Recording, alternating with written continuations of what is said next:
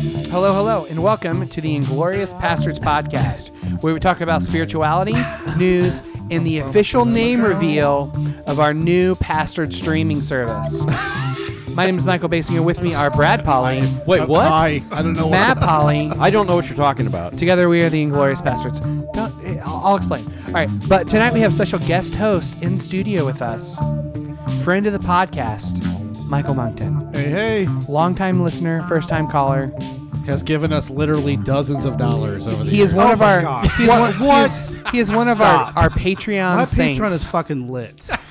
He's one of our Patreon saints. Mm-hmm. We should give you a Patreon saint I'll name. lower that pledge right now. You can log in my account. Please don't. We need it. I've got a saint name Saint for him. Michael of Carmel.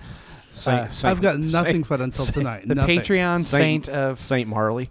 No. God. Are you Okay, trying to start a that's fight? His Twitter bio says explorer of foreign lands, lover of puppies, dealer of wit, and taster of fine wine and cheeses. Damn right. What's your favorite wine and cheese? Oh, okay. So this is a loaded question. I would have to say favorite wine. Right now, probably a Riesling, chilled. I like a good Riesling. I'm not a big wine fan, but I like a Riesling. Oh, but it has to like people who like white wine are just savages. That like it warm. Okay. No, it needs to be chilled. It needs to be chilled for a good while. Yeah, but not super cold either, though. Yeah, It you needs lose to be some tart. of it. Yeah, I So get. you should How do taste you- the fucking grape. How do you I'll feel defer about? to you because you drink more wine than I do. How do Thank you? you. How do you feel about? Well, I think we all know how I feel about that. You know what we need to do? Speaking of that, Strawberry one of these wine? weeks. No, one of these weeks we just need to get absolutely shithoused on Boone's Farm. Just get some of those. That's fucking, not even possible. What is Like, Boone's no, it's Farm? definitely Oh, it's that? definitely it's an possible. all-day event.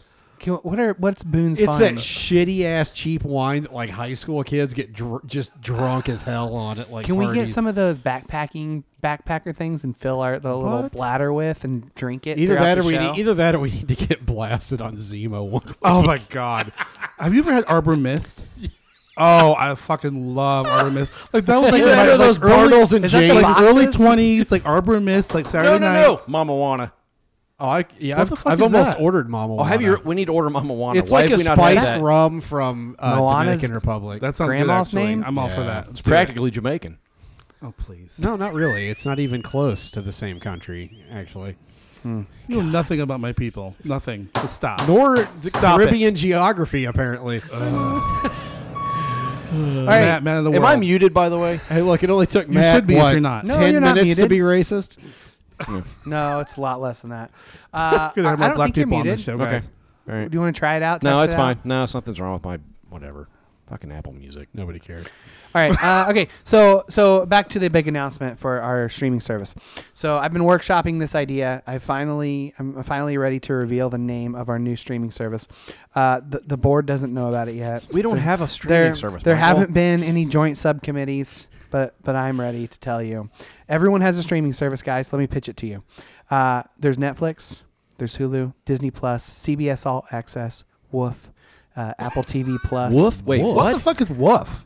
It's a joke from The Office. I was going to try and slide it in there so nobody would catch it. Apple TV, HBO Max, and the Peacock launches Yeah. this Get month. to the joke, Michael. What are you trying to do? So if those media companies can have streaming services, why can't we? Because we don't have any money. But We can kickstart. What, people it or are only something. giving us $1 a month We for can this kickstart shit. this. Okay, so everyone wants another streaming service. That's what Michael, everyone just wants. get to the point.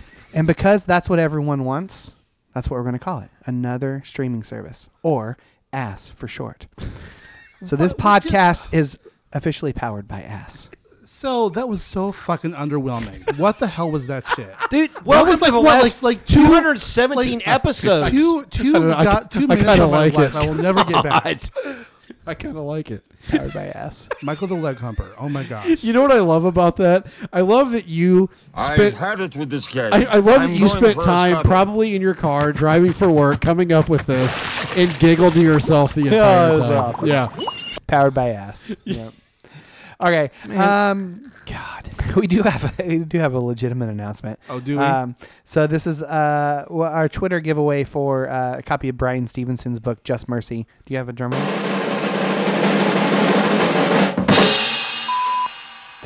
Jonathan Force at the Hoovian24 is their winner. May the force be with you. Just force it in. Is that not Really his- dropped the ball on that one, Is didn't that he? not Yeah, his dropped Twitter? Is that not his Wow. Twitter account? No, it's the Hoovian24. Oh, okay. In the next The book, only way you could have been more obvious is it would have been at just spit on it.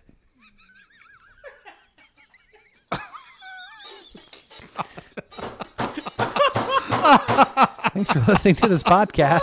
See ya. It's been a great week. They get said at least once a day at work. fucking over. When we're trying to get something like a shaft into a bearing or something. Hey, just spit on it. That is so vulgar and disgusting. Lick it up. My God.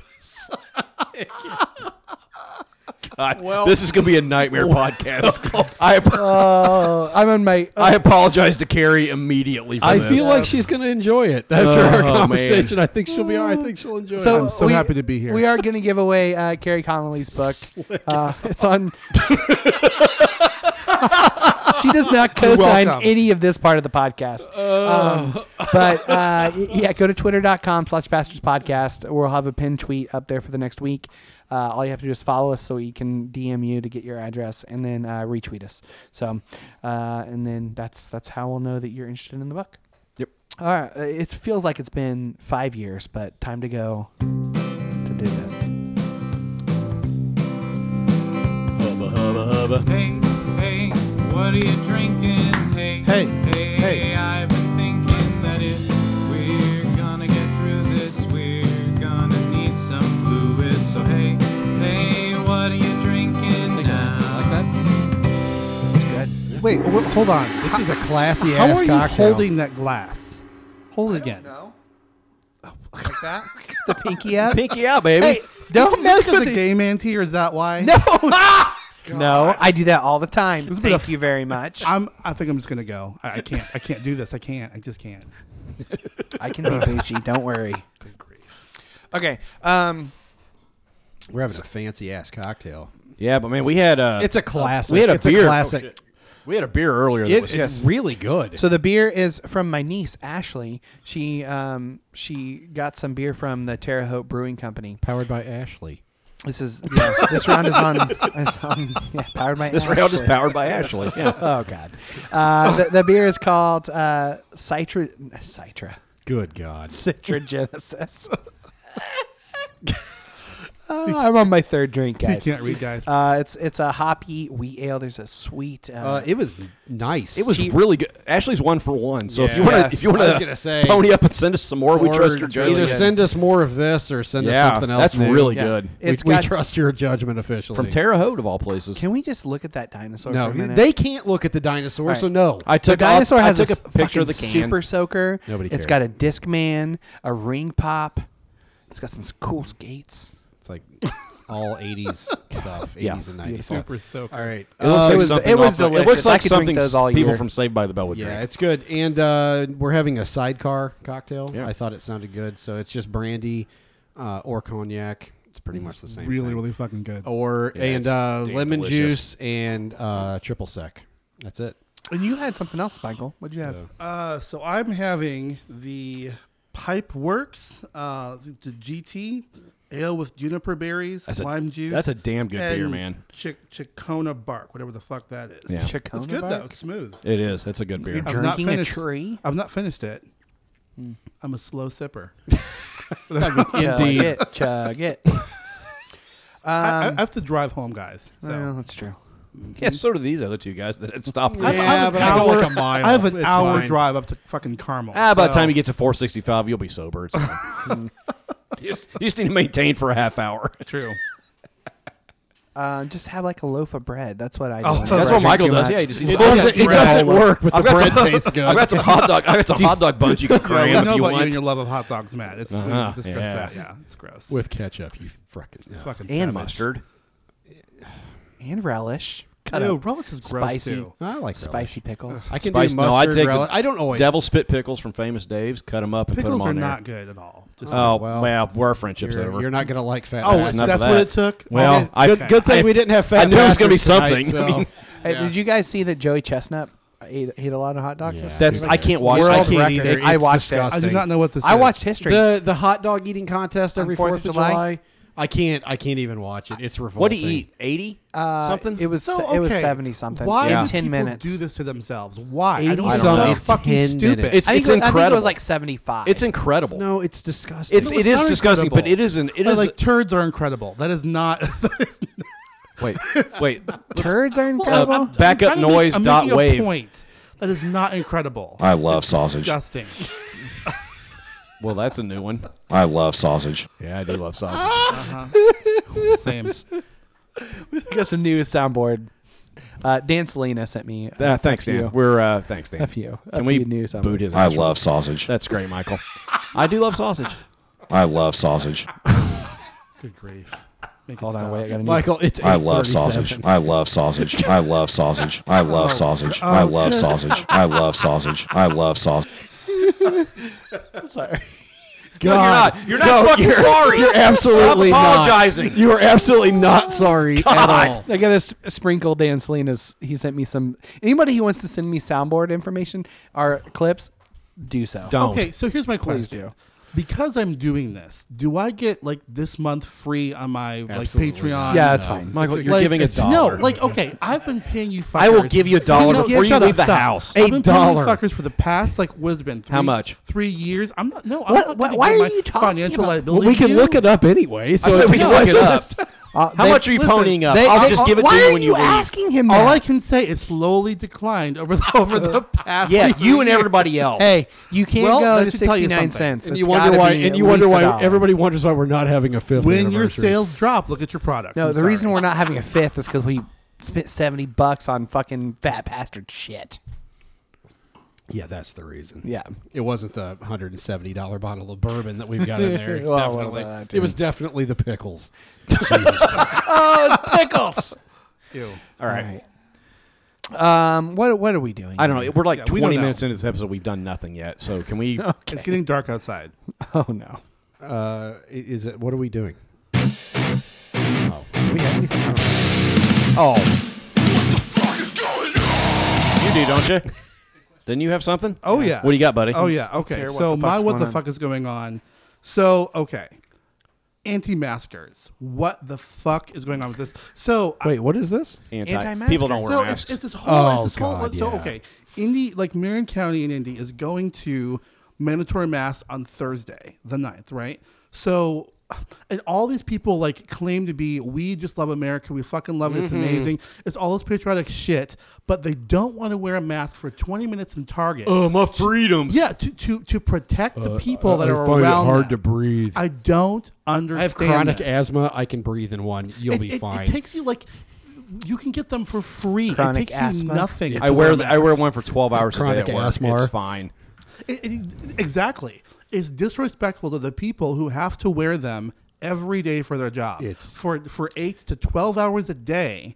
It's such a slap in the face to them, and to like it's fucking stupid. Dude, don't I get was it. I was Good grief. working in a Starbucks today, and I was in there for about just shy of 2 hours, and on the door, plain as day, there's a sign: masks required when you come into this Starbucks. Okay, and in that 2 hours I was there, probably 6 or 7 people came in without masks, and the baristas told them, asked them, "Do you have a mask? Because you need to have a mask on if you're going to come in and order."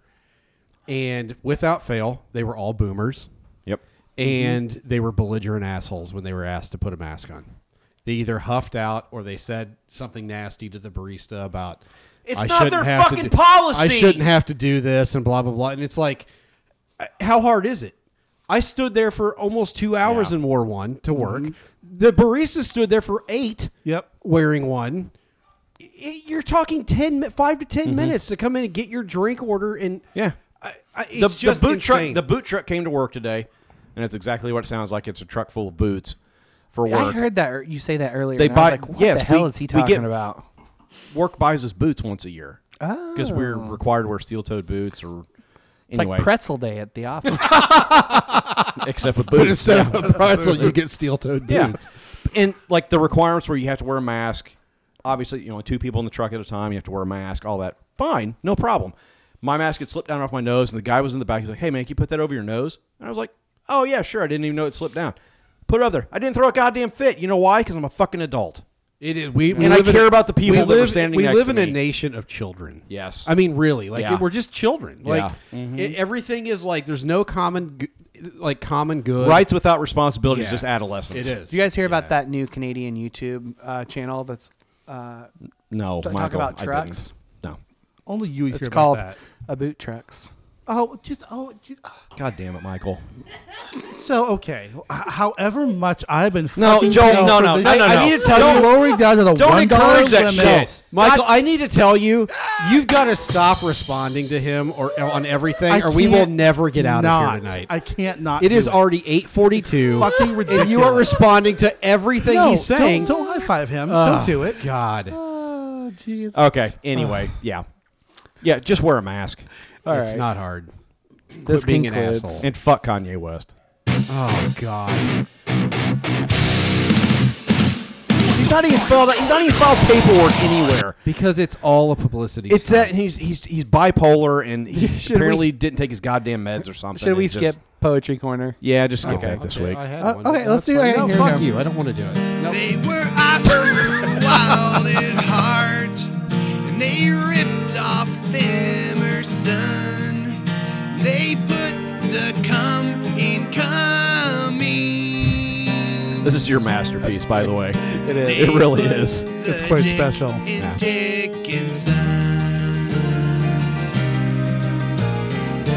Welcome to the Polly's Poetry Corner. Take it away, Polly. This is called Open Eyes. Never heard the bullet that killed my soul. It seems so easy not to believe in it. Better to sleep in on Sundays. His arms were open to me, but I chose to ignore him. Searing hands, pungent smells, bound up inside myself at the gates of hell. Oh, you killed Jesus. As Satan carries my soul off with his empty lies, I now wish that I would have had open eyes. Dated April 7th, 1997. So you killed Jesus. When was it? 19 when? 97. So you basically geez. jerked off and then wrote that? I'm sure. Probably, yeah. Without a doubt. That's where most of my Jesus poems came from. I mean, it could have been about constipation. Too. Yeah. I mean, All right. Are we gonna do Brightside? Sure. Why not? Let's just plow through this shit. Yeah, why not? You're listening to Look on the Bright Side, Mr. Brightside himself, Matt Polly. Hey, everybody. Always look on the light side of life. If life seems jolly right. What do you got? I had a good 4th of July. it was good. That was good. Michael wasn't there, which is half a shame. Thanks, Michael. Yeah. Yeah. Sorry. And that Michael wasn't there either. No, he wasn't. We just had some people down, shot fireworks, ate some meat, Who was drank some my beer. invite? What? And where was my invite? Yeah. You got lost in the mail. Sorry. Well, I would have invited you. Yeah, I would have too. I actually you was didn't, wondering why so- you weren't there. It was not at my house. How am I going to invite you to somebody else's house? He is your brother. Take ownership. I'm not taking any ownership over his ass. So I claim nothing. Why You could have used. I'll my- have an alternate part. I'll have an alternate 4th of July party when I live down the block next year, and I'll invite you. Good, and I won't have one. I'm just going to come to yours. So, anyway, it was just nice. It was nice and relaxing. Mainly because Michael wasn't there.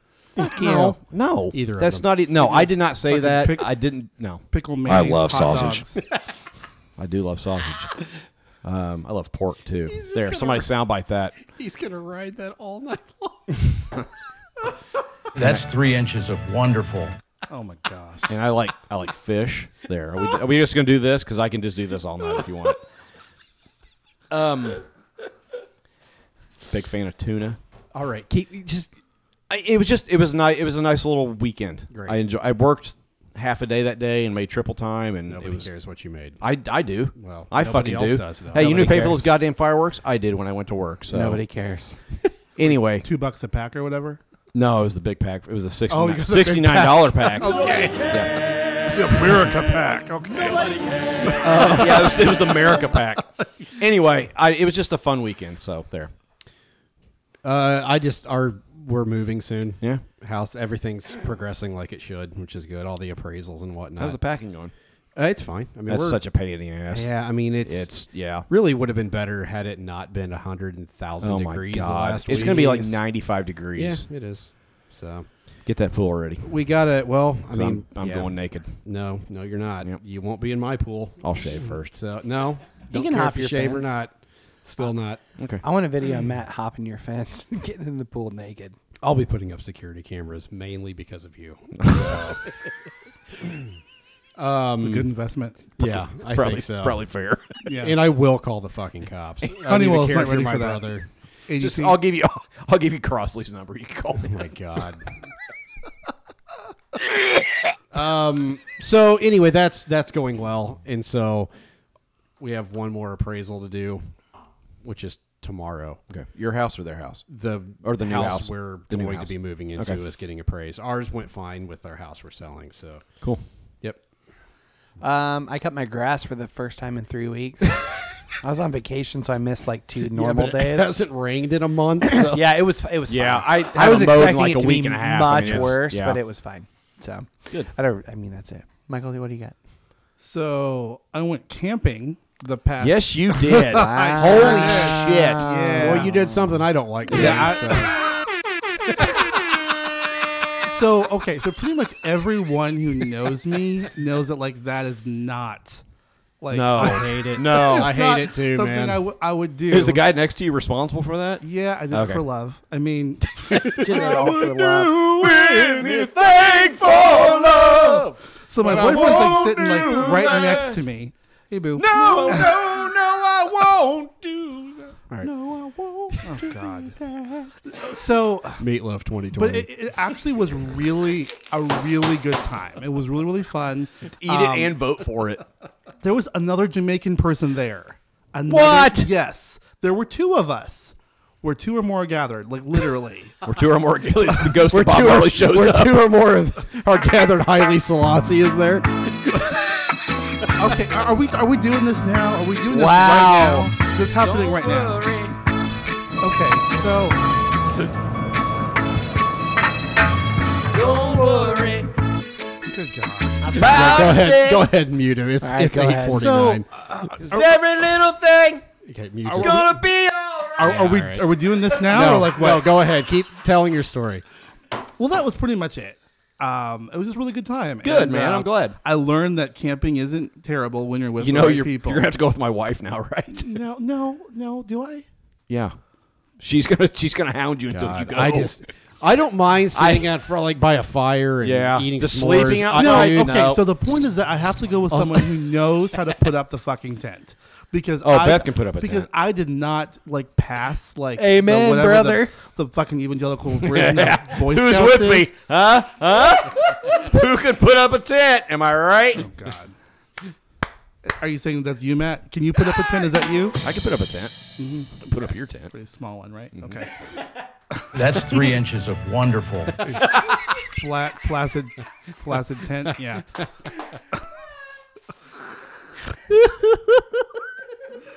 I'm so happy I'm here yet again. So am I. So okay, I want to pause a moment and say this is a good moment. Like I've loved these guys for a long time. Like I moved to Indiana. What was it? 2018. Yeah, something. And, You've been here that long? Yeah, it feels like Jeez. it feels like it's been. Well, you came up you literally joined the pub and then drove up and we all had dinner. Yeah. Well, like that week. Yeah, that was a year before that. That was what bonkers. That I was, was- amazing. Yeah. Well, like so I was at a place in life where I didn't have I just came out of the closet. I didn't have any community. I lost most of it, and I found you guys through a old coworker of mine, and Who clearly doesn't have any taste. Thanks, old quote. she doesn't really know who you really are. But like I found. I like how you slept that in. Yeah, exactly. I found you guys, and just like listening to the podcast and know you guys, and I drove up and we met at Upland, and that was a really good time. And just Yes. getting to know you guys, It was. and the support, and like just the community that the pub and this podcast has given me, like it's really been amazing. Yeah. So as much as I give you guys shit, what you deserve, Yes. every bit of it, you guys are awesome. And Oh, I've told Beth this. You're literally one of my favorite people Yeah. And that's why we give each other shit so much. Exactly. We just, Yeah. you're like my brother, and I just, I only ridicule people I love. So that's exactly how it goes. Same. So, yeah. Yeah. So now enough praise for you guys. Back to the shit. Now back to the shit throwing. Yeah, exactly. I was trying to do the playing you off song, but for some reason I can't find it. Yeah. Let's throw it. There it is.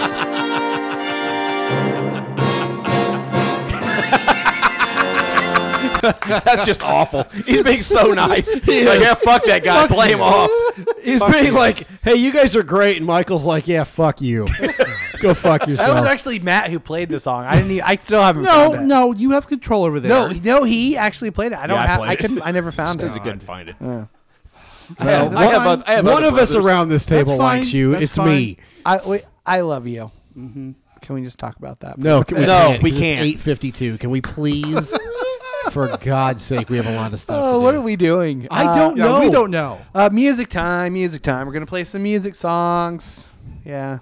Bunch of white guys and a black guy playing music. Yeah. This is even better this week. Yeah. It'll be. I'm not playing all three of incrementally these, so better. pick one. I've really been into this new artist that I found. Her name is Leanne LaHavis. The artist is called. The album is called "Can't Fight." It was produced this year, and the song is "Can't Fight." And I like this album because only 3 songs. It was short, but it's this cool like summery, sultry feel. It's kind of like Lewis meets Lauryn Hill meets Joss Stone. Kind of like this cool like summer bop. I like it a lot. It's just the lyrics are deep. Her voice is fucking amazing. It's some awesome shit. All right. I forgot about Joss Stone. All right. Here it Yeah, is. where's she been? I don't know. That's a good question. Yeah.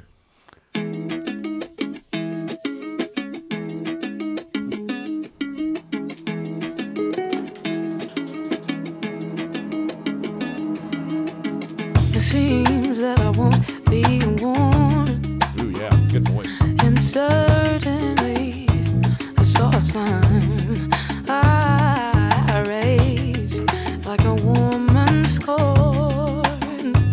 But something about you got me gone. You're pulling me back and I'm going under. A little peace, a little love, a little bit, is that enough? I can't fight away this love. I knew that I should give you up. I tried to run, but got my heart stopped. I can't fight away this love. That's awesome, man. Good It's voice. awesome. Great Yeah. voice. Yeah, I like Real that. good. Yeah. Yeah, I'm adding that to a playlist right now. Sweet. Brad, what do you got? It's not the guy, not a band. The guy Naeem. Yeah. The album is Startisha. Oh, yeah. I played this like, the week you were gone. Oh God damn. No, go ahead. It's fine. No, it's fine. me, man. It's a great album. This is a great album. Never mind. No, go ahead and play it. All right. The song is called Simulation. I don't think I played this one, so you're good. It's a really cool album. It is a like cool it's album. really like no song is indicative of the entire album. This one has Swamp Dogg and Justin Vernon on it. Yeah.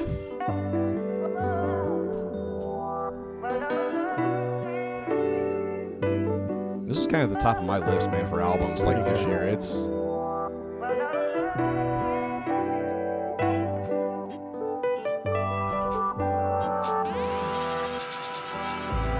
Nothing is real, we in the hills, on foot on wheels, you in your fields, we in the building, we in here building, we stacking ass up like Legos. All of my niggas is Megalo, I'm pumping that petrol, and business is booming like, yeah. Nothing is real, we in the hills, on foot on wheels, you in your fields, we in the building, we in here building, we stacking ass up like Legos. All of my niggas is Megalo, I'm pumping that petrol, and business is booming like, yeah, it's That's a great some good album. shit. man. I like that. Yeah. Yeah, it's a really good and album. all of the songs are different. Like, Yeah. that's one thing. There's I an like about it. eclecticness to it, yeah. Yep. What you got? This is Rick Wilson. The album is it's an EP. They Call Me Disco. It's back to my raps roots. So Your roots. Yeah, they're definitely What your the roots. fuck? my roots from about 4 years ago.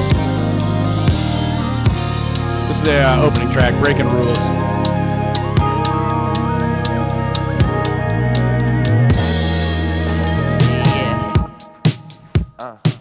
Yeah. What up, Terrace? My Wine it on with my tank, lemonade in my drink. I don't follow no lanes, I don't care what you think. Hot flamers with cheese, shades all in my frame. I ain't dropping no names, swag showing my rank. What you want, what you need, what you know. Who the real, who the fake, who the hoe. Find a ruckus wherever I go. Dodgeball all the shit life throw. Slapping hoes with my left, fight for rights with my right. Change game like Dolomite. I done got nothing to all the hype. It's just a fun EP, man. It's like 17 minutes long. I like that. It's fun.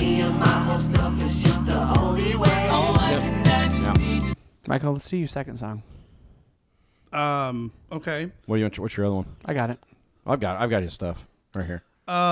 So I'm really so my boyfriend told me about this Billy Porter and the Shapeshifters song called Finally Ready. It's just really, it's like a cool like 60s song. Finally Ready? I did not know Billy Porter did music. Oh, are you kidding? What? I don't know how Billy I didn't Porter know that. is amazing. I don't have this I really song. only know him from the red carpet. That's all. Well, you all need to do some like Billy Porter. He is talented. He is like a really great ally for the black community, for the gay community. Like the show Pose, amazing. You need to watch Pose if you've not watched it. What channel is that on? Do you know? I think it's on It's on like Hulu or whatever, or Netflix. FX. Sorry, FX. What's the song called? It's called Finally Ready. What are you doing? I'm not doing anything. It's not plugged into the. That's not me, buddy.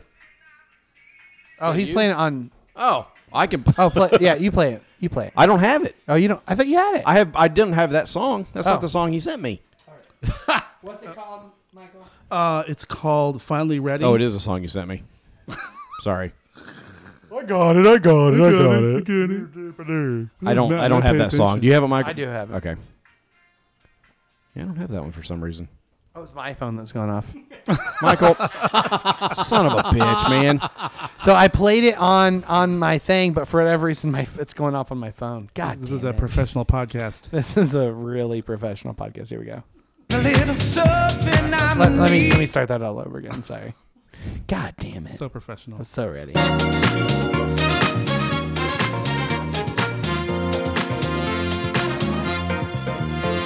Lately, there's a little something I'm needing. Something found deep in a kiss.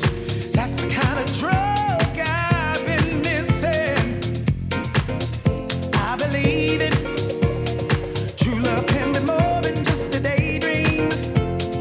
That's good. I had no idea he I was like singing. that. I'm serious. The man is amazing. That's good stuff. That's awesome. Yep. I'm going to do one more because this is our friends of ours. Friends of the podcast. No, I got that one. Oh, you was got that? fine. Okay. Yeah, good. So do Good, you good, want to good. let's do your last one, the third one you had. Okay. What the fuck is this?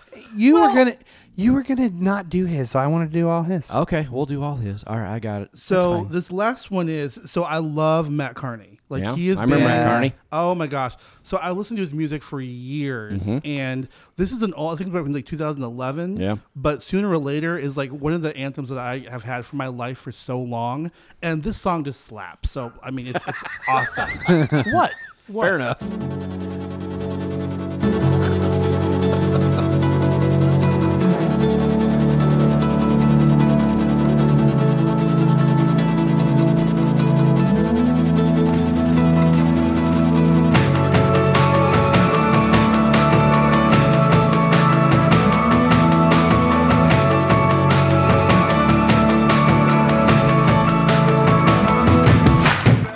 We're all standing with our backs against the wall. Sooner or later, waiting on the phone that never calls at all. Heartbreak comes strolling in like a storm. Sooner or later, trying to swim but you're sinking like a stone. Alone, and I can feel the fire. Tell you what, man, I played We were both playing it. at the same time. Yeah. Well, that was We both weird. played it at the exact same time. I was trying to turn it down, and I couldn't. Dude, how the hell did that happen? That is so fucking At the weird. same time? Because I didn't hear any echo in No, that. uh-uh. That's insane. You and I are one, buddy. Yeah. Oh, That is you sure absolutely. are. I was After over here the like trying podcast to. is over. Like, let's. Yeah. Oh, Man, that first Matt Carney album, I remember that Oh. album. I Is played he that. still a Young Love? Christian, or has he gotten smarter? So okay. I went to his concert in Bloomington earlier this year. That's a legitimate question. And he talked about that, and he talked about the fact that like his music is still influenced by it, but it doesn't have to be that way. It can kind of like cross over genres. I respect him so much, just because Yeah. music can be a lot of different things. So good.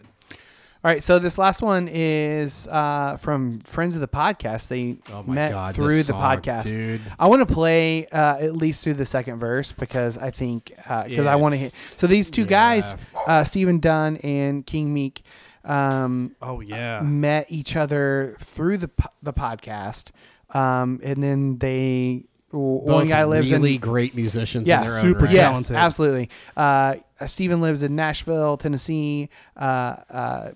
Shamik lives in LA. Is it in LA that he lives? Yeah, in? right.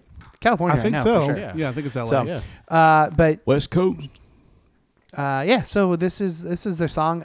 God, it's so good. Yeah, I literally had it on repeat. And I did probably too. listened to it probably I listened to it too. 25 to 30 times. Yeah, I Yep. did too. I went the other day. I went somewhere and I just had it on repeat, and it was so good that I didn't even realize that I was listening to Yeah. it over and over. Like it didn't even click. Remember we with talked me. about prophets last week? Yeah. The prophetic voices. This is Yeah. a fucking prophetic song. Yep. I think that was during the Brandon Andrus week. Debacle. But, yeah.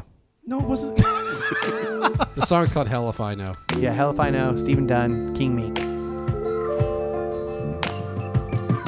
Pray to tanks in the Capitol, and refugees in camps,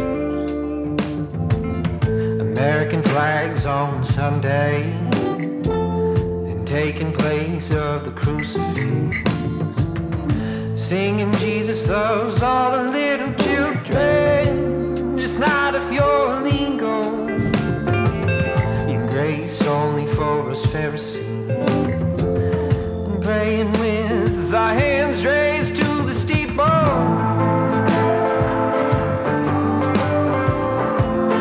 love that guitar riff so much. I told him his guitar tone makes me wet. Yeah. Like it is fantastic.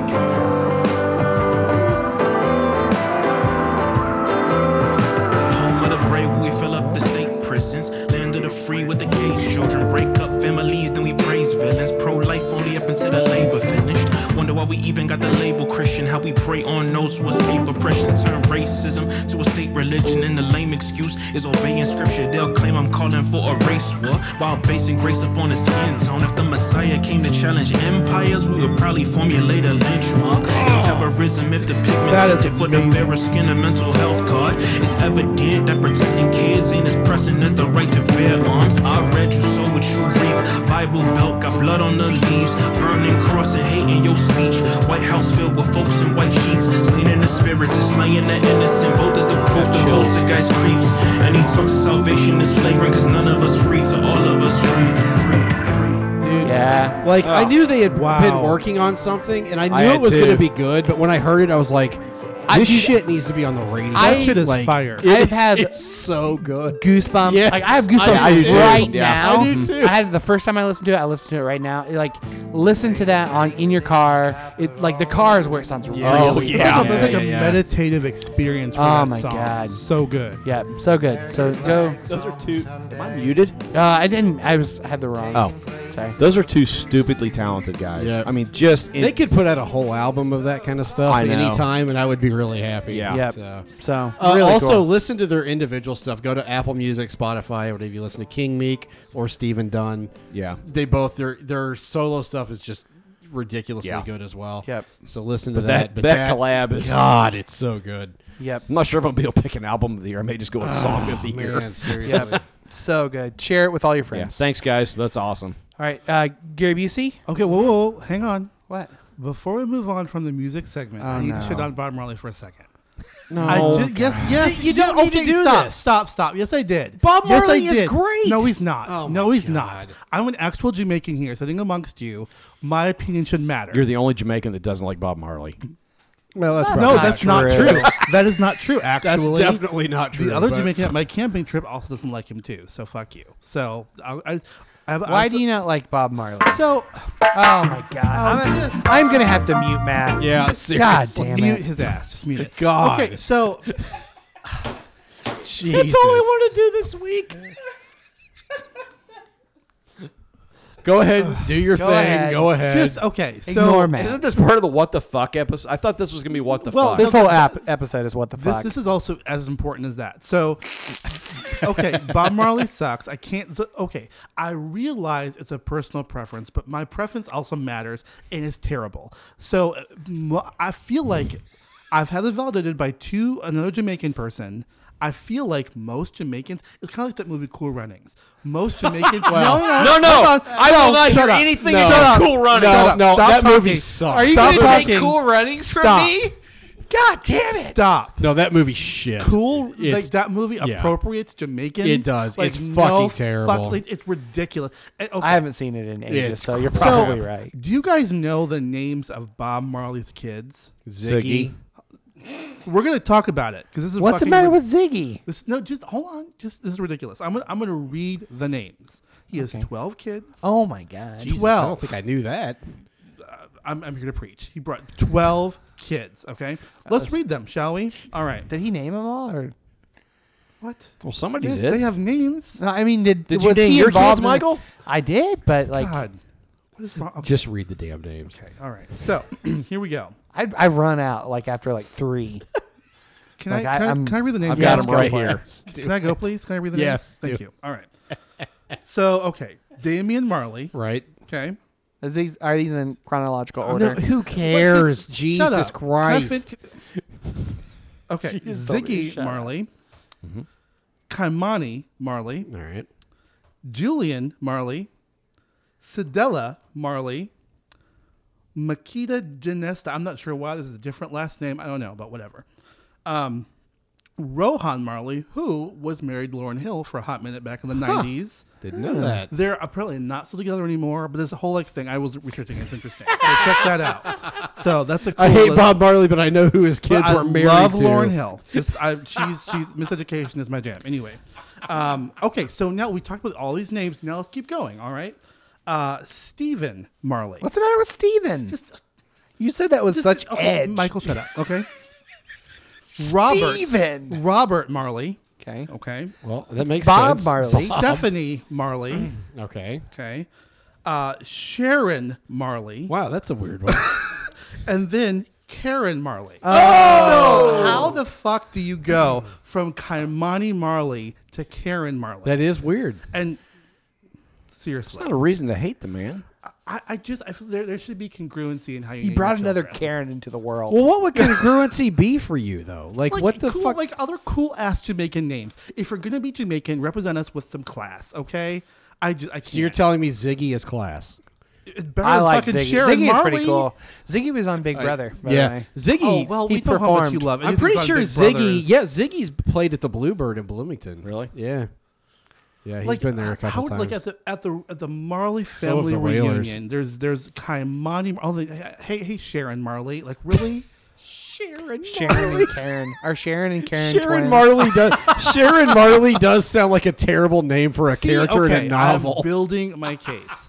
The next No, time, but that's no reason to hate him. Like I.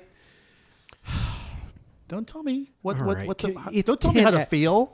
I'm telling a different Michael this week. Michael, it is 9:10. Fuck you. My Next God. segment. Do we doing? Well, he still wants to hate Bob Marley. Do No, we he's can done. move on. I'll be on. I'm again. fine if you I- hate him. It's we will fine. have Bob Marley shitting I on part enjoy. two the I next enjoy time. his music, and that's fine. You Yeah, don't. That's Michael's fine. coming back for a part. I'll two, be back part in August. Deuce. So part 2. All right. Get ready. Part Deuce. I'm going with Deuce. Gary, you see? Yeah, I can. How you doing, buddy? I'm floating on air. That's fantastic. I need some Meditating How you too? with Gary Busey. Nothing changes like changes because nothing changes but the changes. Amen. So let it be. God, that's fucking nonsense. Dude, somebody posted He is a something. champion. Somebody posted a video of him in the pub this week playing guitar. I mean, fucking nonsense. Like, I mean, he literally just like word vomits. I said he's like a sentient. Was he playing words- guitar? Yeah, like, but before he played guitar, it was a song about. Was it about birds or something fucking weird? Like it was. There was nothing. There was no connection to anything that was happening in the He is video. a hero. Well, he's something. Yeah. I'm not sure I'm heroes. sure the you're word. ranking Gary Busey's number 1 and Bob Marley's like 100. Two very different people. But yeah, I mean, it was just. I said Gary he's like Busey is he's better. a sentient word salad. I mean, that's all he is. All right. What are we doing? All right. I guess let's go into the newsfeed. Lock up your fears, dry all your tears, refill your beers. We're headed into the news feed. Bourbon? A little bit? Can we talk about macaque? I need bourbon. Can we talk about macaque? Macaque. Macaque. Your cat? Is that what we're calling it these days? That's 3 inches of wonderful. Little dick, little dick, little dick. She was happy with little Dicky. Wait, what did I Little miss? dick, little dick. She was happy with little Dicky. Wow. I Okay. love sausage. We'll never get Roar on the podcast again, ever. He came ever. on. He came on after we did. Jerking off. And I had sex. I'm very excited You know, I love the man so much. He is literally like a spiritual father to me, and we just rake him over the coals Oh, every it's week. so good. I love him. How you show love? God. Anyway, so we live in a cage. Residents hide as macaque gangs take over Thai City. Macaque? Macaque. You got to watch for the macaques.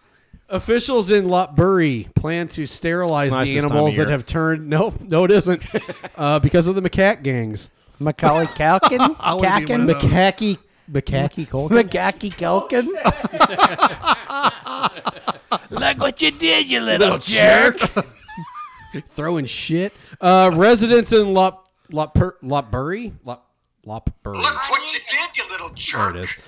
Thailand are hiding behind barricaded doors as rival monkey gang fights create no-go zones for What is it, humans. The Jets and the what is it? The West Side Well, Story. whatever the monkey version of Jets that and is. Sharks. Is Yeah. that what it was? The I ancient don't know. Thai I city. don't know anything. The Jets ancient and Sharks?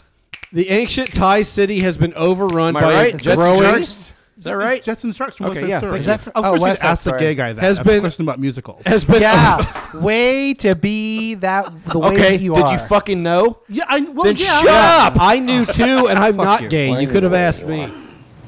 Honestly, every time I try to do something Seriously. fun or exciting, you make it not that way. I hate so much We've about the established things that You you guys choose hate to me. be. I get it. You give us other reasons too. God, can I tell the goddamn story? No! The ancient. What a fucking mess. Jeez, it's just a mess. It's just a fucking dumpster fire. It is. every week, and it gets worse every week. The ancient Thai city has been overrun by a growing population of monkeys supercharged on junk food. As locals try to Same. placate the macaques with snacks. That's a good way to placate a macaque. Eat some fucking Cheetos. The monkeys usually enjoy a steady supply of bananas from tourists who have dwindled amid the coronavirus pandemic. Pointing to the overhead netting covering her terrace, Kuljira Smith. Tacha Watanawan. I honestly can't say Okay, it. Anyway, we live in a cage, but the monkeys live outside. Their excrement is everywhere. The smell is unbearable, Same. especially when it especially when it rains. Same. So true. The fearless primates' antics were largely tolerated as a major lure for the tourist hordes who, not hordes. Sorry. It's the alcohol. Who descended on the Tourist city whores. before the coronavirus outbreak to feed and snap selfies with the animals. But a government sterilization campaign is now being waged against the creatures after the epidemic provoked an unexpected change in their behavior. Like, it's coronavirus, bitch! It is lit! What? So what kind of snacks are they eating? Well, eating like Little Debbie's or what? It just says junk food. So I could eat a little oatmeal Debbie. cream pie. Fucking oatmeal cream pies or get the fuck out of my This face. story I've just never had had them ours. before. You ever had an oatmeal cream pie? No. You eat the edges first. Well, gross. That's what I do. I'm not cream is very pleasant. I just eat them whole like in an one bite. anaconda. Just in one bite. Just unhinge your jaw. Oh, dude, if you're gonna try First one I for the first strangle time, it. First I strangle it, then I swallow it whole. if you're gonna try one for the first time, you gotta go with the big ones, like at the gas stations So, for 99 cents. How many Oh Weight my Watchers God. points is that? That's like 45. Is that Easily. it? Are you? Can I finish this goddamn story? Is it about Little It's a very Debbie's? long story. Is it about oatmeal cream pies, the giant size? So no, they're growing numbers, doubling in 3 years to 6,000 macaques. Whoa, that's a lot of macaques. An abandoned cinema is the macaques' headquarters. It's like a Legion of Doom. Planet of the Apes shit, man. Play Casablanca again, goddammit! Nearby, a shop owner displays stuffed tiger and crocodile toys to try to scare off the monkeys who regularly snatch spray paint cans from his store. They're listening to that. They're probably watching Curious George. They're like tagging the fucking city. Their with favorite spray artist paint. is Jack Johnson. It's like the Banksy of macaques. So it says the more they... So There's no way I can spell macaque. Okay, so here's your answer, Michael. Residents have taken it upon themselves to feed the macaques to prevent gang clashes. But locals say the sugary diet of fizzy drinks, cereal, and sweets has fueled their sex lives. The more they eat, the more energy they have, so they breed more. Same. So that's what fuels mine. I mean, So they're I get a literally... little randy after a couple cherry Pepsis.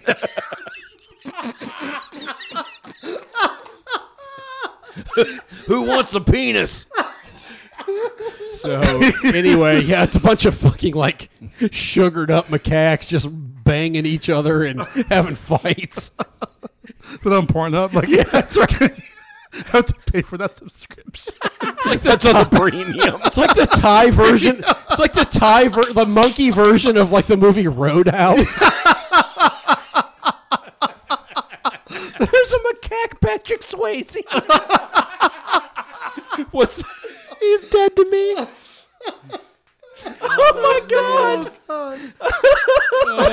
Anyway, that's what I've amazing. got. Oh my god. It's all downhill from here. I don't know how to top that. I'm not even gonna try.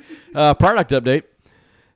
You can for $125,000 you can ride a balloon into the stratosphere. Oh, Sign me Starting up. in 2021. Yeah, I don't really how want much to do was it? that. $125,000. Dude, watching that motherfucker jump out of from the stratosphere like years ago. I know. And almost dying. It's called Spaceship Neptune. Man, they really dropped the ball there. Spaceship Uranus would have been better. You can. The company hopes That's to on begin Pornhub, taking Spaceship Uranus. Premium. Yeah, premium. The company hopes. No, that's on the free site. The company hopes to begin taking passengers into space in the next 3 years. The ship, an enormous hydrogen-filled balloon with a small pressurized cabin hanging underneath, will carry research payloads, a pilot, and up to 8 paying civilian Is passengers. that what we're calling it now? And a payload, yeah. A research payload. Yeah. Into the stratosphere at a time. The 650-foot tall balloon, that's a big goddamn balloon, will lift off from leased facilities at NASA's Kennedy Space Center and gently rise to the stratosphere about 19 miles above Earth's surface, which is not technically outer space, but high enough you can see the curvature of the Earth and the darkness of space stretching out beyond. Is it crooked? What? Is it flat? Michael? Is the curvature crooked? It's flat, yeah. Is The it entire journey will take about always to the left. The entire journey will take about 6 hours. 6 hours? The balloon craft will rise at about 12 miles per hour. cruise the stratosphere for about 2 hours and then make its slow descent. It will float in the direction of the day's winds and splash down into the Atlantic Ocean or the Gulf of Mexico. But then there's like a supervillain who comes in with like a giant needle and pops it, and he just goes all the way around the space. That's the best idea. I love this. I want to do it. So would you do it? No. No, I have to apply for a fucking loan first to do. Well, I this. mean, if you had the money, if the money was not an option, would you do it? Well, yeah. Well, I mean, why not? I've already been camping. You so would might as do well that? this. You would touch. I've already been camping. You would. I've already been camping. Why not the stratosphere? Exactly. We're going to Mars. There's definitely no leap of logic there. As much as I hate heights, that would be really hard to turn down. You want to go to just the tip of space? I don't know, man.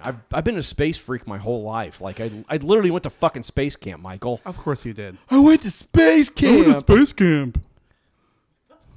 I didn't get Thank to go you, to, Joel. I didn't. Hold on. I didn't get to go to space camp. Yeah. You did. Saving the world Yeah. from the motherfucking aliens. Thanks, Right. Grandpa. Porn, Yeah. fuck yeah. Floating around everybody. I went with our fucking meth head everyone. cousin.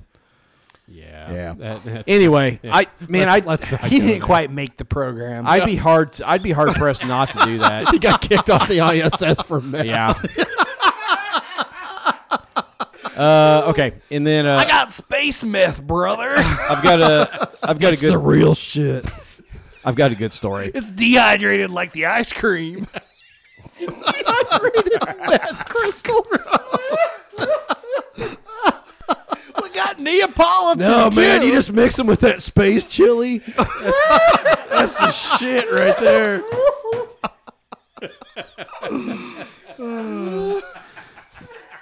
God, if the hashtag's not mix it with space chili, I'm leaving. Okay, here's a good story. I hate to ruin our good time with something good, but there's a 70-year-old man who pushes a cart around a Chicago neighborhood, which on a hot summer day is pretty awful work, I'm guessing. Yeah, it's not great No, here, so I can't imagine it's much better there. Rosario. Thanks Jesus for that. Christ, Michael. Added the story element. Rosario Del Real works harder than many folks half his age. He's 70 years old. Until this month, he had been working as a carpenter from home. Since an injury forced him to take a break from his profession, he's pushed a refrigerator cart through the streets selling paletas, which is ice pops, basically. Yeah, Mexican-style ice pops. Don Rosario, as he's known, was born in Mexico and wears his traditional vaquero suit, cowboy hat, and pitted belt whenever he sells his frozen treats. So over the holiday weekend, for him, it was just another day at the office. He worked on the 4th, but he went to a neighborhood, and a family there was doing a barbecue, and they invited him to join them. And they decided to buy all of the paletas in his cart, so he could go home and rest.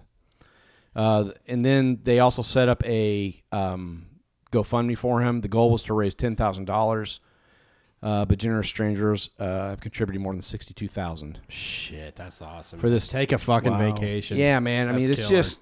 He said, "I don't like to sit at home doing nothing without a purpose." He told the Chicago Tribune, "But I don't have enough to ever be able to thank the family who have done this for me. It has made me so happy." He first came to the United States in 1969 before finally becoming a citizen in 1979. He says when he first came to the country, his family was so poor that his only wish was for them to be able to eat one full meal every day. After picking produce in California for a number of years, he worked on ranches and in factories in Texas and Oregon. Finally, he was able to settle in Chicago and buy a home where he and his wife raised their 3 children on the southeast side. He finally finished paying off his house in 2015. He says he plans to return to his home or his hometown in Mexico one day. When he gets there, the first item on his agenda is to visit the Shrine of Our Lady of Guadalupe to thank God for how so many strangers have been such a blessing to him in recent weeks. Even though he can certainly relax and enjoy his retirement now, he says he will keep working because it brings him so much satisfaction. So, I can't get no. Man, he can. Okay, Michael, he can. So kudos to Don Rosario. Don Rosario. There's a really sweet picture of him just smiling. With he's missing like his middle tooth and just a sweet older guy. I love that. Yeah, right. Great story. All right, Michael. You know how you said people need to wear masks. So here's what I think you should do. Uh-oh. You should print out this article and give it to them whenever they're Wait, not do you have wearing a story? masks. Yeah. Yeah. I came prepared. I just thought this. I'm drunk. Sorry. Coronavirus patient suffers hours-long erection due to blood clots in his penis. Awesome. No. Well, no, I don't think so. I feel like awesome's not the word we want. No. If you can handle it for hours, then why not? I mean, 62-year-old man. He can't. His Pretty sure I stamina- had some 4-hour erections in high school, like at dances. Not fun. Do you think you'll be able to have one? Really hard to hide, especially when no one wanted to finish. Yeah. Gotta tuck those bitches into your waistband, man. Yeah. And make sure it doesn't in case your shirt flops up, it doesn't you have the tip poking out. Yeah, right. I love sausage. Yeah, I know. Yeah. All 3 inches. I wore silk boxers to my dances. Oh, that's yeah. You're just asking those for things. trouble. Those things don't hold anything. in. No, they don't. Man, Jesus. I went through a silk. I did too. I went through a silk boxer phase too, and it was God, just walk around just jizzing all over the place. Why don't you? I mean, those things could make even 3 inches look huge. Yeah. That's Right? why I wore Right, guys? them. They did. I was with you. Why do you think I wore them, Michael? Exactly. I know you followed this pretty well. Can Anyway. I hang a towel on this?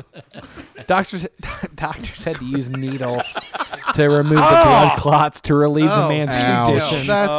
Dude, that's terrible. Nope. Yep. Nope. I had a vasectomy. I can assure you, a needle to the dong, not fun.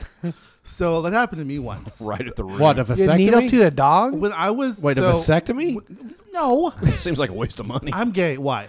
No, but so when I was 14 and had discovered myself, my dad had to take me to the hospital because I had done it for way too long. Oh, you worked it like a punch Yeah, breast. sure did. Wow.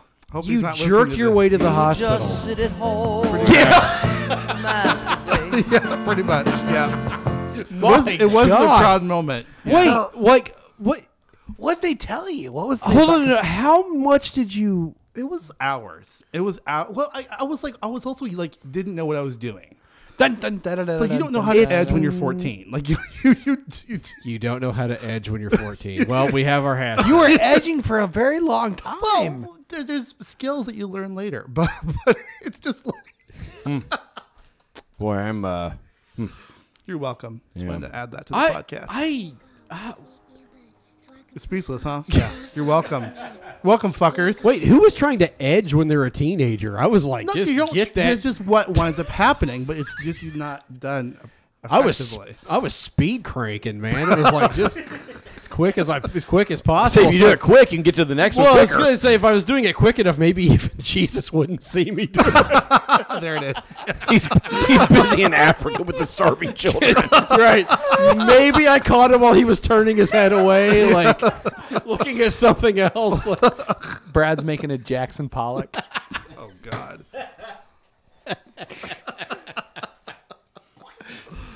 Well, That's what the wall to his door looked like. Just cream face. All right. what a shitty mess. Exactly. One of the craziest episodes. It's been a while. I think Oh the my last God. one we had like this was Steve fucking Austin, You're and welcome. that's saying something. Yeah. So thank you for that, Michael. You're welcome. I'm happy I'm here. You're welcome.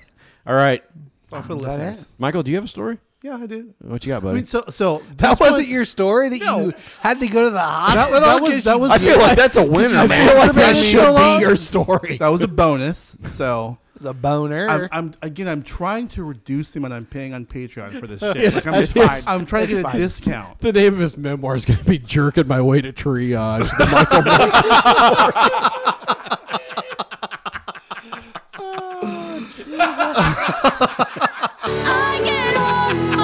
Oh my God.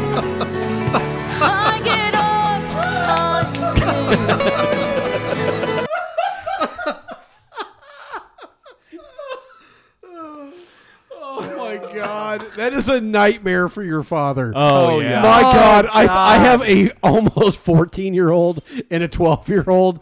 That is a fucking nightmare. I'm sure it was. a problem. Yeah, that's exactly what happened. Oh my God. So what did they say? Did they say anything about that? Was there a cure? Take a day off.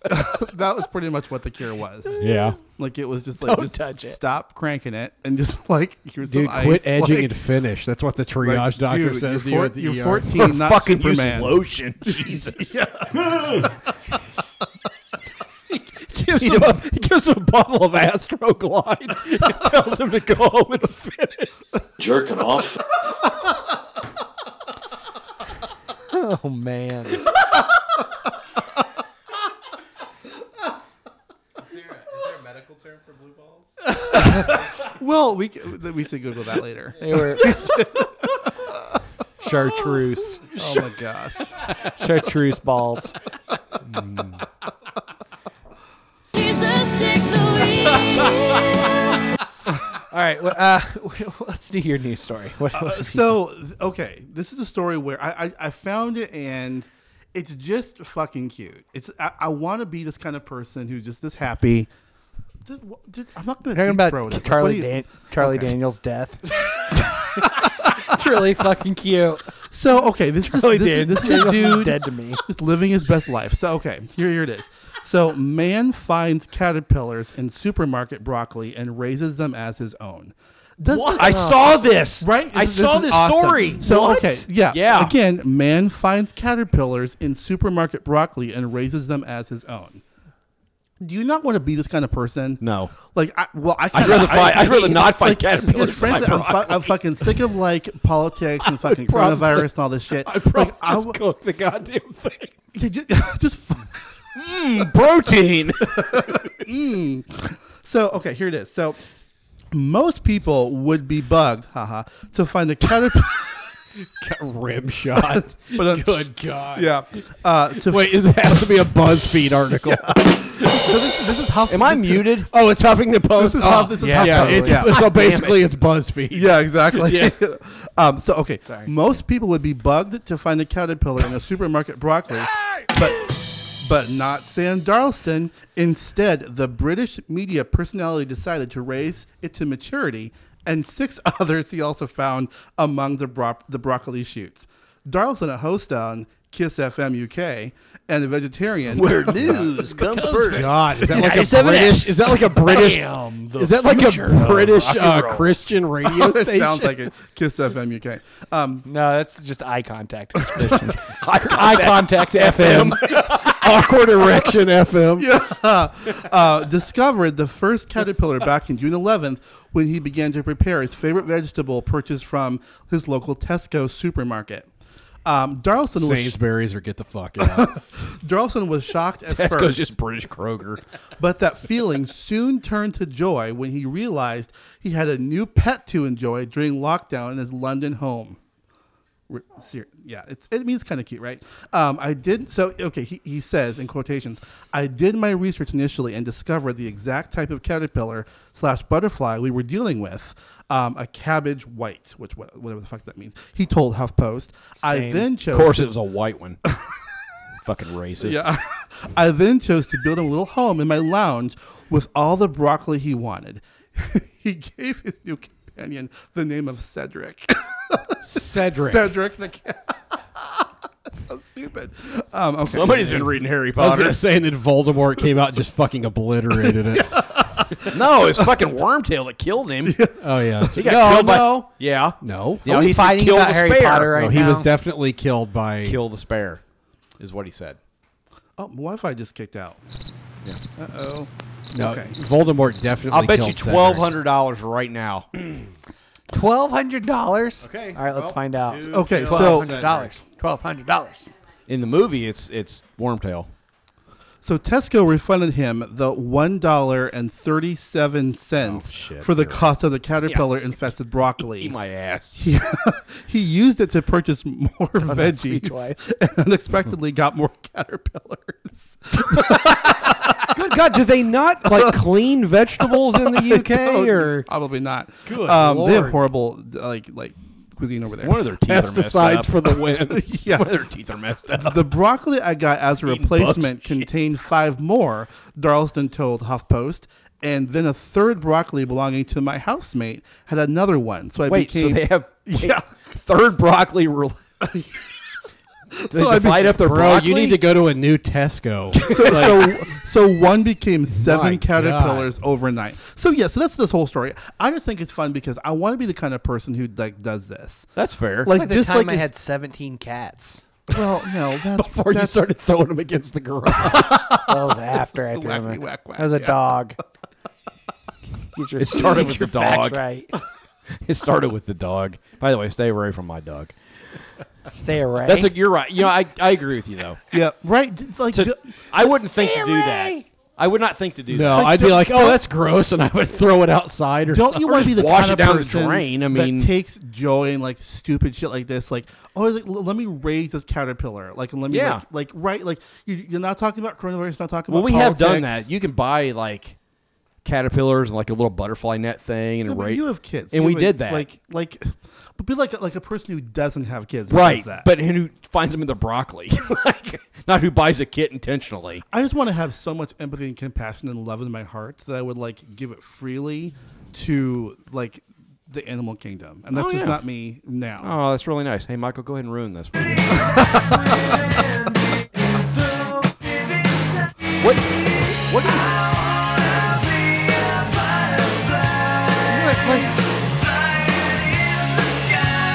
Who is that? 7 Day Jesus. Just more time. Oh yeah, I've heard that. I've had that album. Okay. I'm just gonna forgo my newsfeed. All right, I think we're covered. Yeah, we're good. That's good. We're good. Holy crap! It's What am I doing? 9:37. It is 9:30. Yeah, all that it means is. is we're God robbing Peter to pay Paul because he's going to do 1,000 of them next week. Yeah, it's really true. I'm gonna be like Michael when he had to go to the hospital. All backed up. He's gonna go home and read all these news stories to Sarah. Next week she'll be like, "Oh my God, shut up!" Did you hear about the new Pop-Tart flavor? Next week is going to be the Astroglide Tastes like podcast. Cheetos. All right. God damn it. Where are we at? Dude, if that's not a tag for our podcast, I don't know what is. Okay. Carrie Connolly. God bless her. This is a great interview. She's fantastic. It's Great really good. interview. As Really much was. as this past hour has been a shit show, this is great. This is not the shit show. Carrie Connolly is a writer, a certified life coach, a author of no-nonsense blog Jersey Girl Jesus, and the host of the podcast White on White, which reimagines white identity apart from the pseudo-supremacy. She is currently pursuing an MDiv at Christian Theological Seminary, and I meant to mention that because that's in Indianapolis. And she lives in New Jersey with her family. She's here today to talk about her book, Good White Racist? ? Confronting your role in racial justice. And we are giving away a copy of her book on Twitter, so be sure to hit up twitter.com/pastorpodcast. You're gonna like this interview. It's a good. Yep. one. Great, important, timely shit we should be talking about. Yep. So without further ado, here is our conversation with Carrie Connolly. Further up and further up and further in. Yeah. Carrie Connolly, are you there? I am here. Thank That's you. the first time somebody's matched your voice. Yes. When you do that creepy Yeah, thing. it's a thing that I do. Thank you so much for coming on the podcast. Thanks for having me. Yeah, we're really pumped to talk about this book. It's super, super, super timely. And can you tell a little bit of our audience of who you are? Oh, well, since nobody can see me, I think it's important for me to say that I'm a white, middle-class, cisgendered, straight American woman. So that's a really good starting point to understand who I am and who's talking. And I identify loosely as a Jesus follower, I would prefer to say.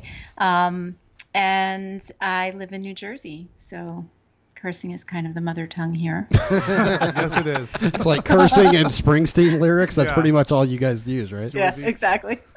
Awesome. So the book is called Good White Racist. You open the book with, "Hi, I'm Carrie, and I'm a racist." Can you unpack that? Well, yeah, essentially what the book is the culmination of my journey to understanding that racism is very similar and the idea of white pseudo supremacy is very similar to the construct, or not the construct, but the reality of addiction, and in that it's kind of an ongoing process that you're in recovery from, but you're never really fully at this point as a white person in America where you're just not racist anymore. You can choose to participate or to not participate in racist behavior, and you can practice agency over racist thoughts. But unfortunately, we have, as white people, we've just kind of been embedded with a lot of racist ideology that whether we want it there or not, or whether we know it's there or not, it's there. And we have to do something about that. So what would be some examples of that? I think one of the most pertinent ones, and this is all stuff that happens in that I notice happening in my head, right? When I slow down and I'm willing to do some work and again, practice agency over it. But a really good example might be, as a white person, in general, you see a young black man wearing a hoodie and maybe some baggy pants, and then you notice that you're surprised when you find out he's got a PhD, right? That's not necessarily because you're an evil person, but that kind of stuff happens because we've been fed a narrative, a very, very specific, very constructed narrative through our media, maybe through our family systems, through news feeds, through all sorts of different places that basically teach us that somehow blackness is inherently criminal. That's just one tiny example. But those thoughts and those thoughts go through our heads so fast that we don't necessarily know that they're there. We don't recognize them, and then we don't practice agency. But the part where that gets really problematic, though, is not just in interpersonal interactions, although that's definitely a part of it. And we can talk about how that played out in, for example, the Amy Cooper incident in Central Park. But the Amy Cooper incident is a really good example of how you can marry that personal bias and that personal internalized racism or the racism between the interpersonal racism with the systemic racism, which is really the problem, right? Because you're always going to find an asshole somewhere, right? If you really, people can be assholes. It's just who we are. But the problem is when you marry that kind of particularity of racist assholery with power and with economic power, with the power of the justice system. That's when things can get really, really dangerous, really deadly. And that's what the incident with Amy Cooper really kind of brought to light. Is here was this woman who probably in the moment, I'm not excusing her, but probably considers herself a, perfectly nice person, but in that moment she accessed white privilege and white power because she very specifically knew that it would be dangerous for her to call the police. It would be dangerous for the gentleman that she was talking with, for her to call the police, and because she was going to say that he was a black man. She was very specifically going to say that, and she knew that she had the power of an entire system of justice that could at the very least give him a really bad day. That is where the danger comes in, and good people are going to want to practice agency over that so that they don't participate and benefit from those kinds of systemic racist stuff. You talk about good white racists who love MLK's I Have a Dream. They call themselves an ally until allyship requires action. Share memes of social justice. Voted for Obama. Never used the N-word. Why are progressive white people sometimes the most problematic when it comes to race? Because first of all, we include ourselves in this. Yeah, me too. Because we think we understand and we can use our intellectualism to kind of break down what we think is the problem, and then at the same time turn around and say things like, well, when we are confronted with our own racist behavior or thought patterns or speech, we'll be like, well, hey, you need to be nicer about that. You know, like a really good example of how that plays out is, you know, if somebody is standing there, if I'm standing here and I'm on fire, literally on fire, my skin is burning, and I start screaming about it, and I start screaming fire, a lot of, you know, good white progressive people might stand around me and say, you know, you should really be more polite when you scream about fire, because you're That's a fantastic example. not gonna, you know, people aren't gonna want to help you if you just keep yelling at them, right? Or talking about fire doesn't make it real, you know. Like these are all examples that people will use, especially progressives will say, well, you know, you catch more bees with honey or whatever that crap is. And meanwhile, people are dying, you know, people are literally dying and have been for generations. And that's the thing that's the disconnect that I kind of don't get, you know. I just don't get that. So, I mean, why is it so, in your opinion, why are white people so uncomfortable talking about race? Because, you know, you started out with, hi, I'm Carrie and I'm a racist. Like automatically, like if you say that, there are a fair number of white people that will automatically sort of get defensive and go, nope, that's not me. That's not me. I have a black friend. Right. Or it's not even just that, but it's like, I mean, they automatically, when all this stuff's been going on, I got unfriended by the guy eventually, but like, that's what happened. Yeah. Like, I mean, he was just like, well, systemic racism isn't a thing. And he was like, I just don't see it. And like people were throwing like data at him and he was like, no, here's like a Charlie Kirk podcast. And I was like, no, like, no, that's not how this works. You can't tell me you're not a racist. And then I go to your Facebook wall and it's like, only videos you've got are like the 4 black people that don't agree with the Black Lives Matter. And Charlie Kirk and Ben Shapiro. Right. Like, so come on, you know, but Candace Owens. Right. Yes. And this guy isn't like he doesn't throw around the N-word. He doesn't, but it's like, dude, like, but you try to say that systemic racism's a real thing and you benefit from it. And automatically a lot of people are just like, oh no, that's bullshit or whatever. And it's like, so why, I mean, is that reaction is there some subconscious thing where white people realize what they have and they don't want to get rid of it? Oh, that's a good question. That gets to the heart of it. So I think there's a number of things that are going on there, and I just had to make a list so I didn't forget any of them. I probably will still forget something, but I think there's a number of things.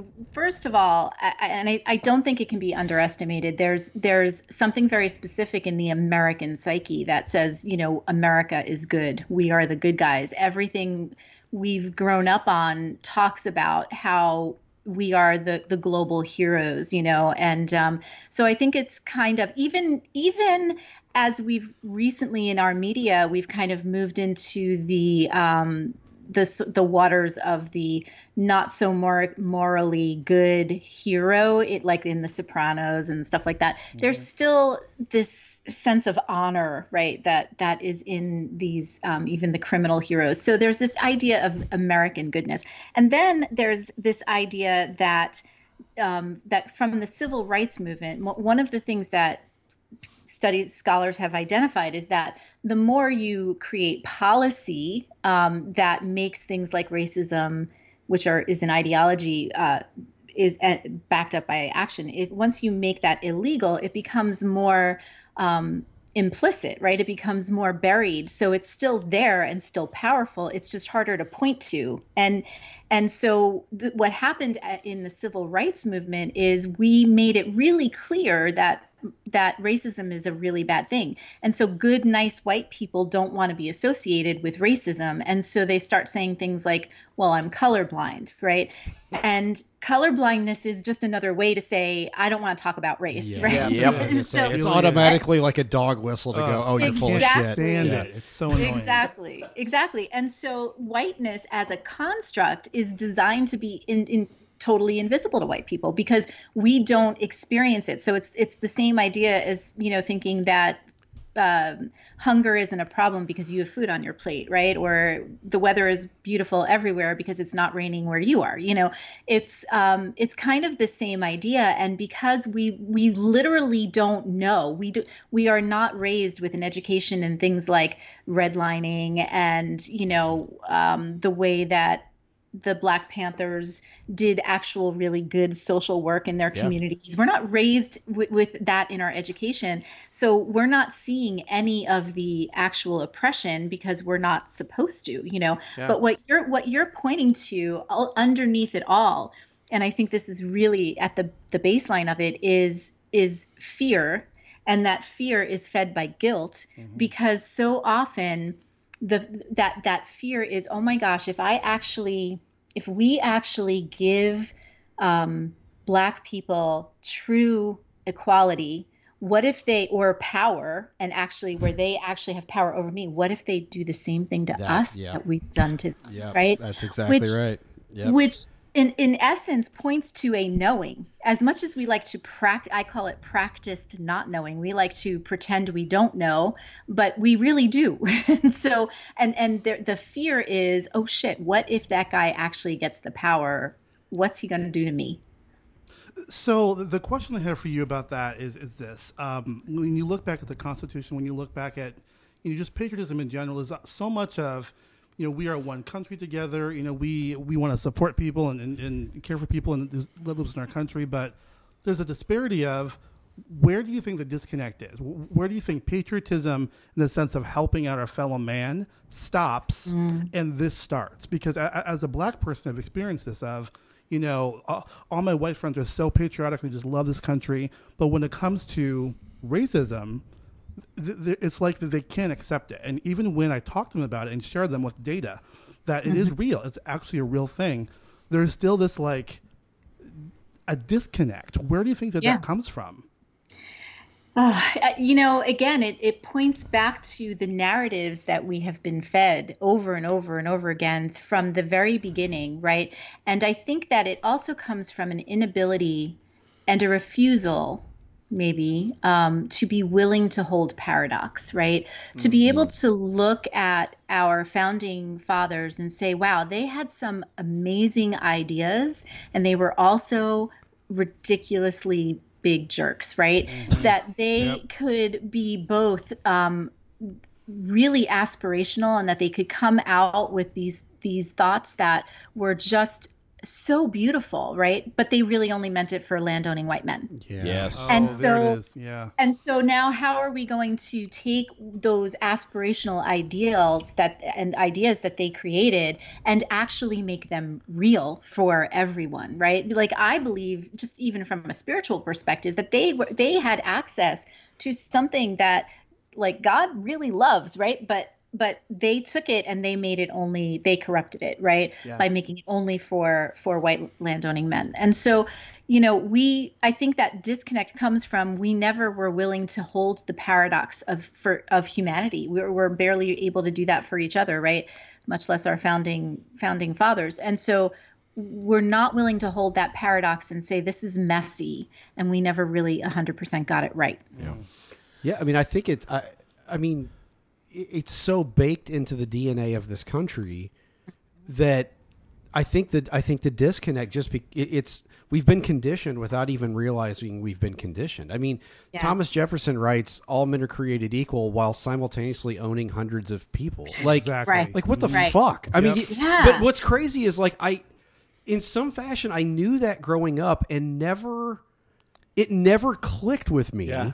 Mm-hmm. Of like, oh, maybe that was a weird problem. Like, maybe there was you know what I mean? And I would have, and throughout my entire life, would have said slavery is bad. Yes, of course. Yeah, sure. But there was, like, I was so conditioned that it never even occurred to me, like, how ass backwards it was that he wrote the Declaration of Independence while also owning hundreds of people. Well, that's not taught in school. I know. You don't know about that. You don't, not at all. All you hear about is what a hero he was. Right. You don't know really what was going on. Right. All of our founding fathers owned people, and it's like, my God. Like, and you don't realize that, like, I'm reading Stamped from the Beginning by Ibram Kendi, and he I mean, it's like the mid 1600s. This shit was happening. Yes. Like as soon as people set foot on in New England, we were finding reasons to own people. Yeah. Like this isn't just the founding fathers. This started from the very foundation of whatever America is. Yep. It was the slaughter and enslavement of indigenous people, and it was stealing people from their land in Africa and bringing them here to work in the fields.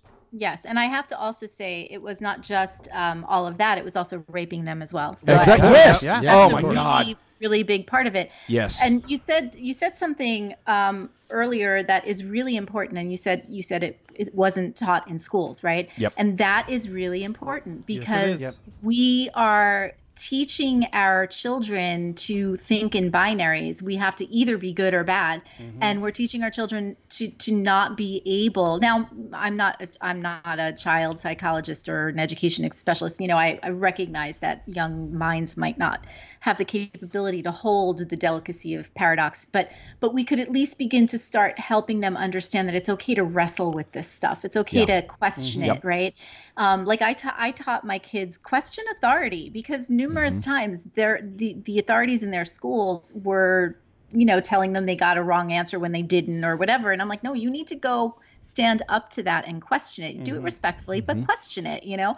And that's what we need to do more of. We need to be raising kids who are not just meant to work on a factory line, but are actually taught to think critically and to ask questions. And we're not doing that. Another thing that I think plays into all of this is the rabid sense of individualism that Americans have too. Yeah, absolutely. Right?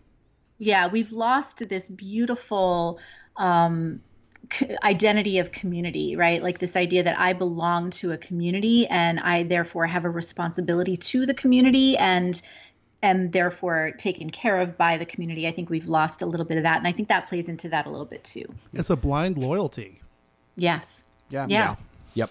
My we have a little buzz there, buddy? Yeah, a little buzz there. My wife sent me a thing, I think last night or the night before. There's a teacher at our high school. Now, keep in mind, we live in as Trumpian of a county as possible. And we have a pretty decent high school despite that. And there's a teacher who is doing a thing she's calling, it's a project she's calling the Right to Diversity. And what she's doing is asking people to give to this. And they're going to have she's going to have students read 3 books by African-American authors. That's awesome. Yeah, and the only reason I'm saying is because I just want people to know that there are people out there that are in really less than progressive settings. Yep. that are really trying to do something. I told Bethany, I was like, just give to it, give some money to it, because that's incredibly important for students to. That's something I never had. Yeah. You know, when I went to school, I never had that. I never read black authors. I mean, I'm literally the first black authors I've probably read have been in the last month. You know, and it's not intentional. It's just maybe it is. It may not be on your part. It's not on your part. It's that you were not exposed to them. Exactly. Yes. Exactly. So I just want people to know that there are people out there trying to do again, educators, teachers that are just literally doing the Lord's work here. Yeah, exactly. Trying to educate their students in a situation where a lot of them probably have Confederate flags hanging in their trucks.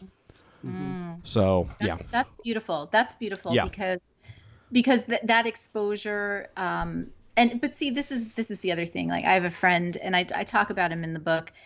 His name is Jakim, and he is a black Muslim man, and he'll often say like that he'll make friends with somebody. They're on Facebook, and he goes onto their Facebook page, and they've got all of this like anti-Muslim, anti-Black Lives Matter stuff. And when he talks to them, he's like, you're talking about me, and they're like, oh, well, you're different.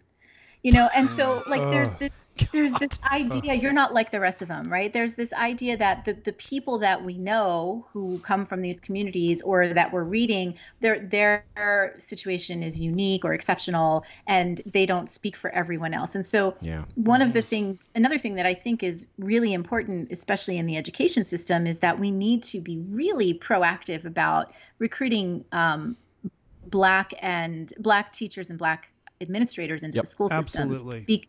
They were systematically removed after desegregation and then we created the narrative that Black people don't appreciate education to make us feel better. And now what that means is that our white children are completely uncomfortable because they're not raised with Black authority figures. So then they grow up and they have to go report to a Black boss and they're like, oh my God, I'm going to freak out. Well, that is what? I lost go you. ahead. It's such a good point because I really believe that sometimes the education that we have for students about Black history and just about Black people in America, it almost sets them up to look at it from a racist standpoint just because of the way that it's taught and educated. And there's not enough representation from the right angles, like you're saying, from Black professors, from Black teachers, about the fact that Black people were here we fought alongside white people to make this country what it is today. And you almost look at literature, things like, the difference between colored people and people of color. They're two very different statements and mean two very different things. And students can say colored people and not know what that truly means because of how it's taught. Yep. Totally. There's a huge gap. In the American education, and it starts in kindergarten. It starts and even in the way the most well-intentioned white teachers will treat Black students. And I'm saying Black because I think that the Black experience is very unique, and I'm not trying to ignore all of the other people groups, but just because of the climate that we're in right now and talking about Black Lives Matter and all that, I'm using that particularity. But the white teachers that we love to love are the ones who are really good at, especially in kindergarten, at creating children who are great for assimilating into white culture. And so even Black parents will seek out those teachers because they want their kids to succeed, like any good parent wants to, right?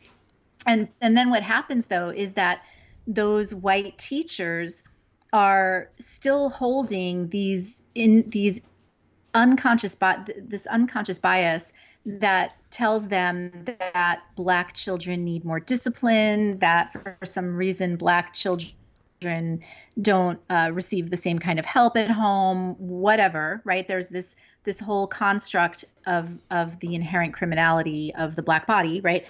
And so those kids are getting disciplined more harshly. And of course, Black children tend to be, when they receive interventions, they're usually justice oriented, where white children are, their interventions tend to be medical or behavioral.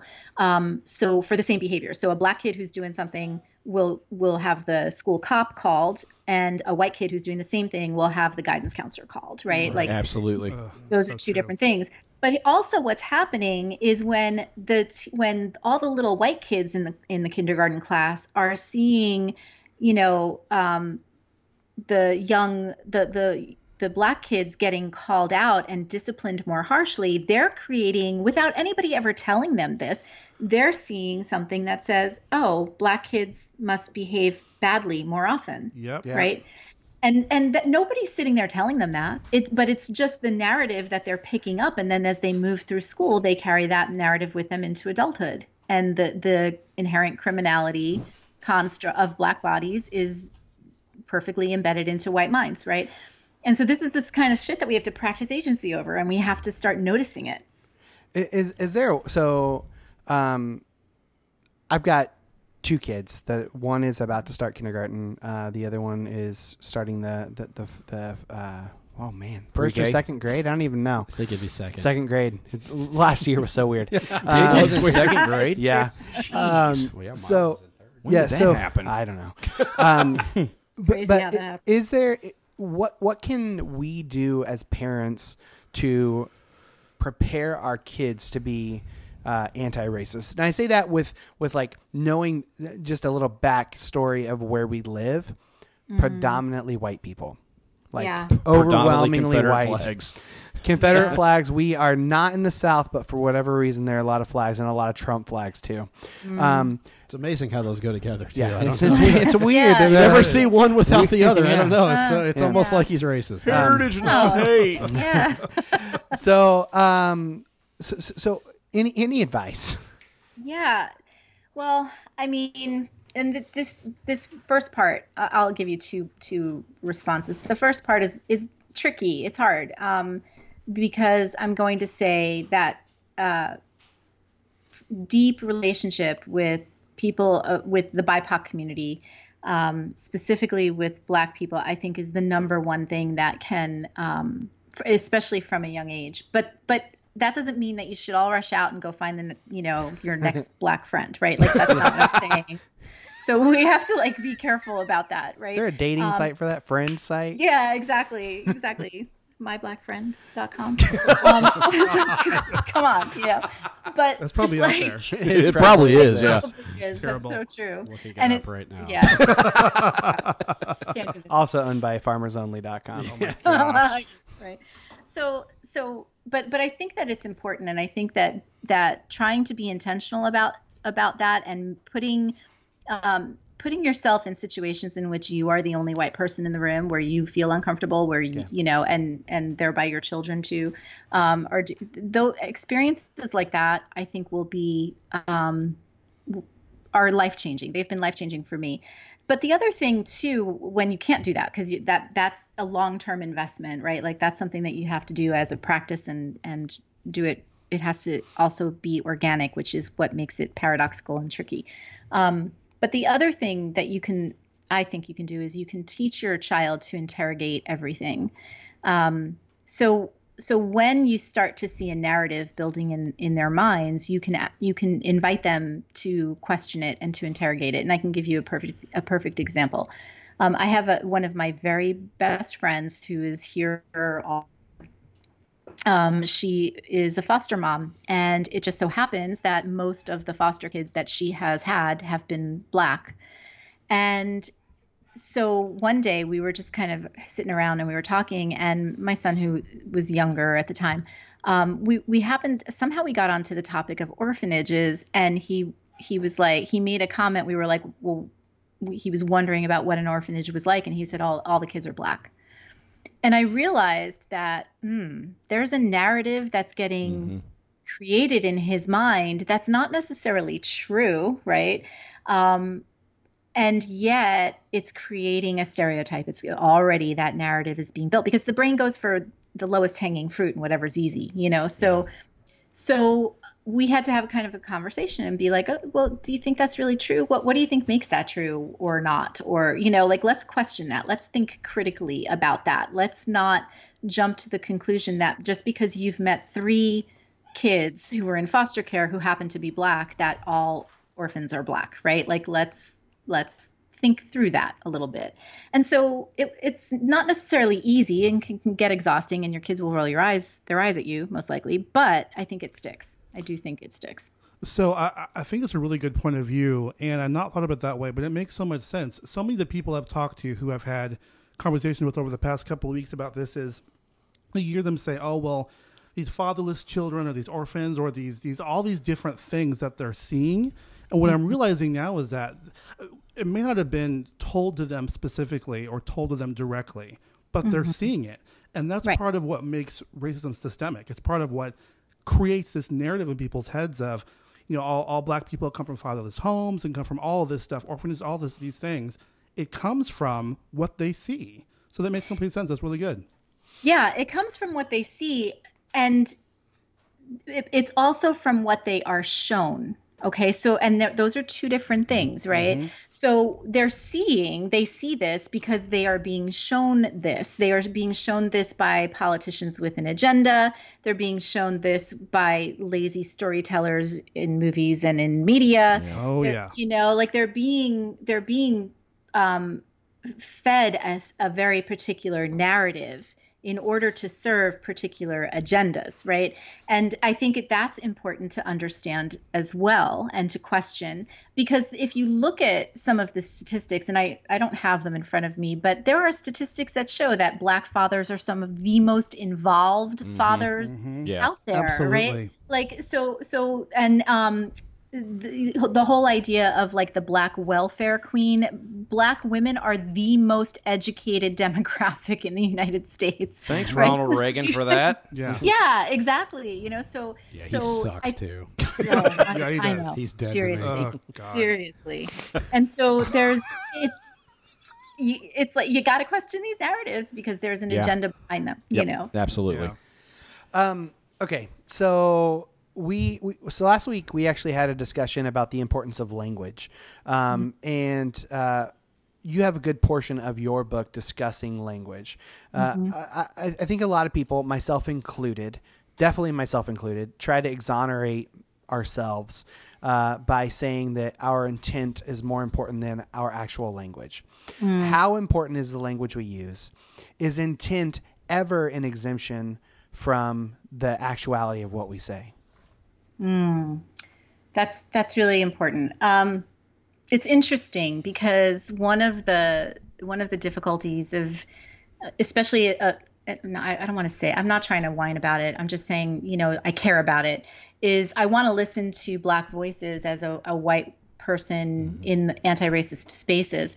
And one of the most, we've heard forever that intent is never greater than impact, right? That the impact of what you do and say is more important than your intentions. And I'm recently hearing from members of the BIPOC community, you know, hey, listen, there's a spectrum, right? There is a spectrum that if there's somebody who's sitting here really trying to do the work and really trying to learn and they make a mistake, they use the wrong word, or they say the wrong thing, or they ask a really bad question that they could have Googled or whatever, that we need to, in some cases we need to make space for grace. But then you just have people who are just, it seems like they're willingly obtuse, you know? And so I do think it's really important to correct language, because language is really powerful. Language not only defines us, it holds power over us, and it's the way that we define ourselves, right? We speak out who and what we want to be into the world, and people can use language to control us, to define who we are. And so I do think it's really important to pay attention to language. So I had a friend who is a Facebook friend, and he was trying to make a point. You said much right there. Yeah. So he's trying to make a point, and he's saying that, you know, the removal of, for example, the Aunt Jemima branding is performative, because what's more important, if we really cared about Black people, would be the removal of, I think it was, I don't know, all the chemicals that are in the syrup, okay, that cause diabetes, to which Black people are more prone, or something along those lines, is what his logic was. How about that? Yeah, exactly. Right. But also, first of all, it's intentionally missing the fucking point. Yes, it first is. of all, Good okay. grief. Secondly, you know, that kind of symbolism, the whole Aunt Jemima, and words are symbols, right? So this is all language, right? The symbol of Aunt Jemima and the face of Aunt Jemima on that packaging was a consistent message over and over and over again for generations that said Black bodies are for white consumption. Absolutely. And so removing that brand is absolutely not a performative act. It is a meaningful act that says we are no longer, as a society, going to tolerate the consumption of Black bodies by white people, right? What was performative was a bunch of politicians who never gave a shit about any of this stuff before, putting scarves around their necks and kneeling in some political. That's performative. Okay. Jesus, don't even get me But- started It's on that. Taking Aunt Jemima My and putting God, her that away, picture of Pelosi and Schumer made me gag. It's like, what are you doing? with the very pious looking down. Ugh. So you know, gross. so yes, so those there's a difference between performative and actually saying, okay, no, we've been wrong here, and we're now going to make it right. Okay, and yes, we can also talk about high fructose corn syrup if you want, but this still matters. Well, they both lend to health because one is physical and one is also like spiritual, emotional, which is really important. So, I mean, I've talked to people about this whole thing with these Confederate monuments and the Confederate flag and things like that. And it is so important because as a black person, I don't want to walk down the street and see a symbol of how people used to perceive me or what people think of me. I don't want it. Like, it's almost like, flying a Nazi, flag in Germany. It's the same thing. It's the exact same thing. So it's important that as a country, just like you're saying, that we take a stand and say, you know what, where people live and work and give back to the communities that they live in, let's make sure that they are welcome there. And that's what this is. It's so important. That's right. And, with the Confederate statues and stuff, it's not even that they exist. It's that they're state backed, right? Like they are in the public sphere. Well, so this placed. is a bit what. Yeah, they're placed there. So this is something that's saying as a society and a culture, this is our value, right? Yeah. So, and our value is going to be to let Black people know that they're never fully, completely human, even if the Constitution now finally says that they are, right? But really, we don't really think that. Our value is this, right? That's what putting a statue, if you want to take that same statue and put it in a museum under like the exhibit of how not to be in the world, that's fine. Preserve our history there. But when you put it in the public sphere, in the city square, that's the city saying, this is what we stand for. Yep. And that has to be questionable. Yeah. Yeah. So going off of the language conversation, I think one thing I've noticed myself is whenever I say, oh, I didn't mean it that way, I think it's important for me to pause and say, what way did I mean it? Yeah, right. What way exactly did I mean it? And I think to be dismissive of someone else's experience is the danger there. And you talk a little bit in the book about language being a torture device. Could you talk about that a little bit? Yeah, I remember the day I made that connection and I was surprised.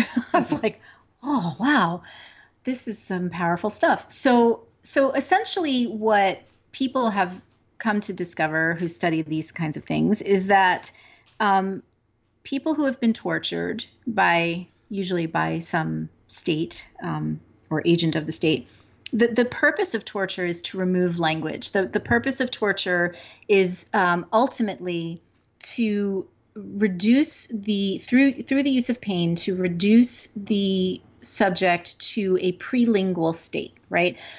And once they are at a prelingual state, they are removed psychologically from belonging, from community. And so therefore you become their only community as the person perpetuating this torture upon them, or I don't know if I used the right word there, but we won't get ridiculous about it. Okay. So now this person who is torturing you has become your only community and can now insert their own words, their own language into you and and through your mouth, right? And that's the purpose of torture, is to ultimately get to that point where the person who is performing the torture can use your voice for their agenda, which is what happens when you see prisoners of war being paraded onto a screen and saying some kind of statement in support of whatever organization has captured them, right? And so what happens in the dialogue around race is that, or let me continue with that. So what people have found is that you would think that the first thing that torture victims want is revenge, that they want to somehow, due to their abuser, what was done to them. But what researchers have discovered is that that's not actually what heals them. What actually heals them is getting their voice back. It's the ability to tell their story and to be heard, and to be heard, and to have other people, especially their abuser, hear their pain and to acknowledge it. And that's what gives them their power back. That's what empowers them again and reinstates them to community.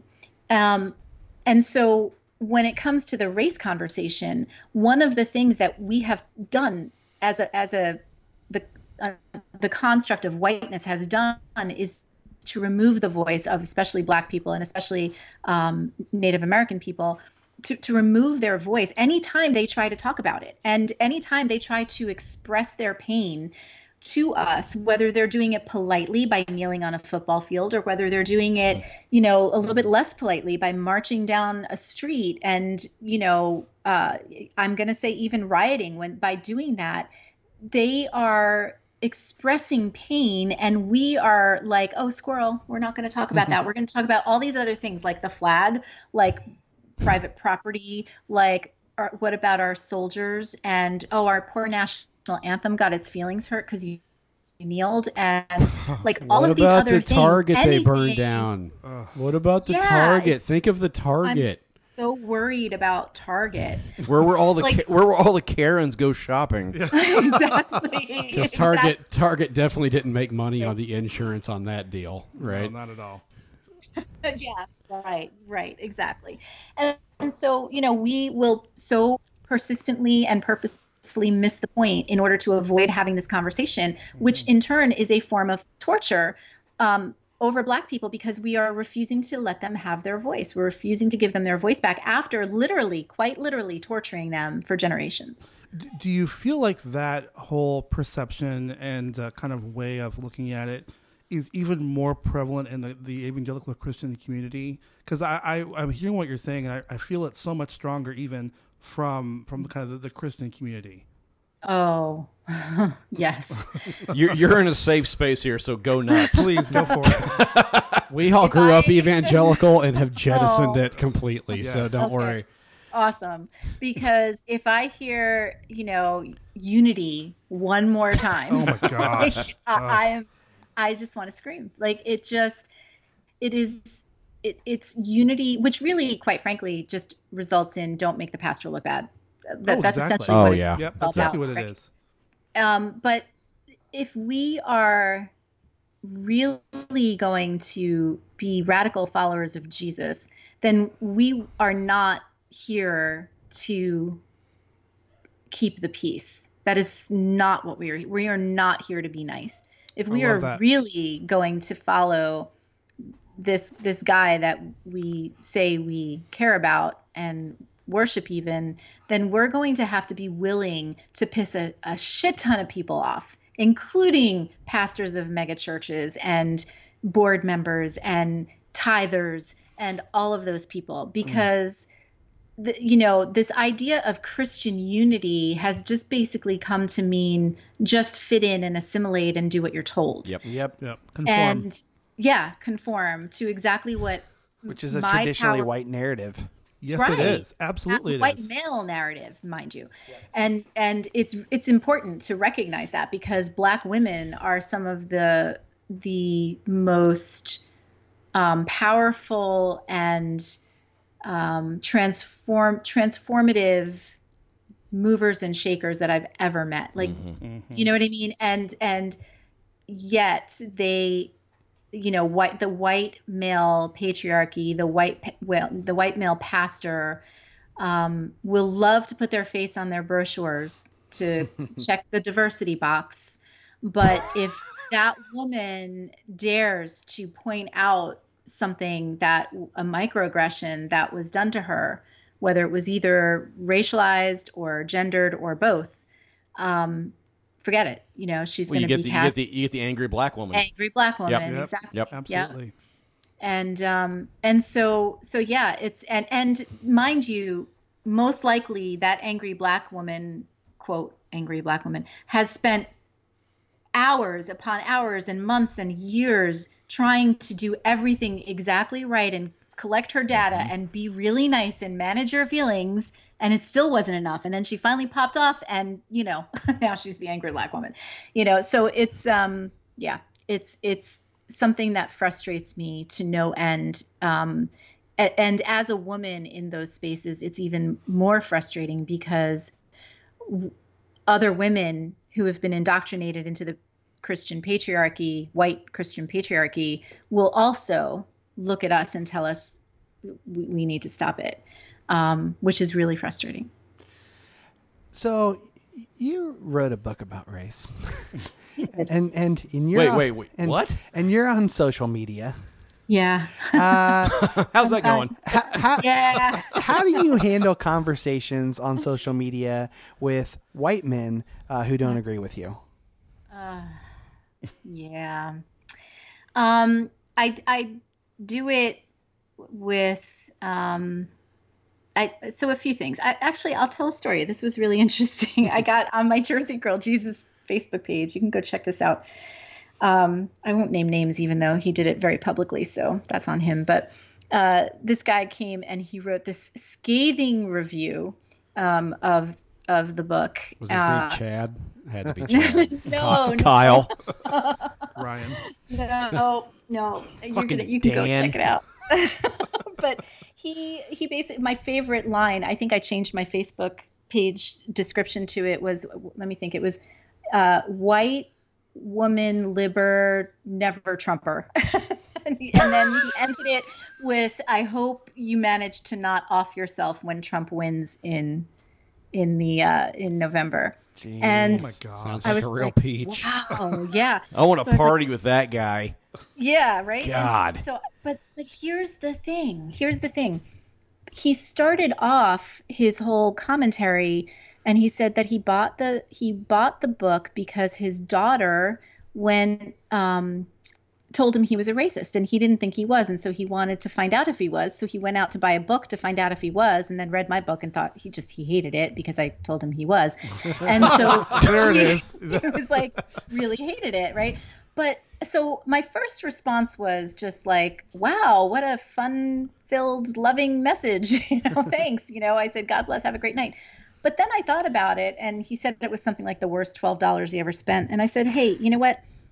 I think I'd love to, if you want to DM me your address, I'll send you a personal check for $12 so that you can go buy another book. And I recommended some books by Black men. Yes. I thought he might like, And but what was really weird is that started this conversation, and he actually was not so bad. And in the conversation, he was really just trying to say, well, I just wanted to share my opinion. And somebody else, one of my friends, came on and said something that his text was email or hate mail rather.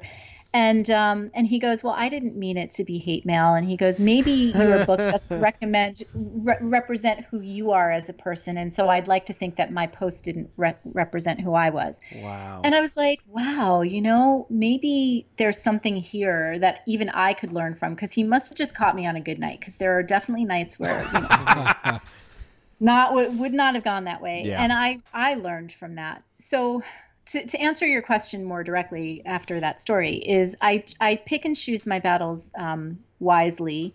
I refuse to tolerate verbal violence on my page because of so many of my BIPOC friends are there. So I will shut that shit down really fast. But if it's somebody who's just engaging, who's just kind of demonstrating their ignorance, I will engage. And I try really hard to not be personal, to stick to facts and not go down the rabbit trails that they try to throw my way, but stick to the facts, right? Let's not talk about what Colin Kaepernick does in his spare time to actually help youth. Let's talk about police brutality, because that's the fact that we're talking about. I try to do that.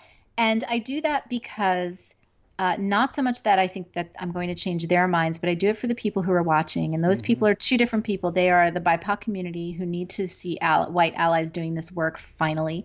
And they are other white people who don't yet have the language, but desperately want it for when they have to deal with their own racist Uncle Joes, who are coming to Thanksgiving and being idiots, and they don't know what to say to them. So that's kind of how I try to engage on social media, but it's fun. And then I get, the death threats are really fun.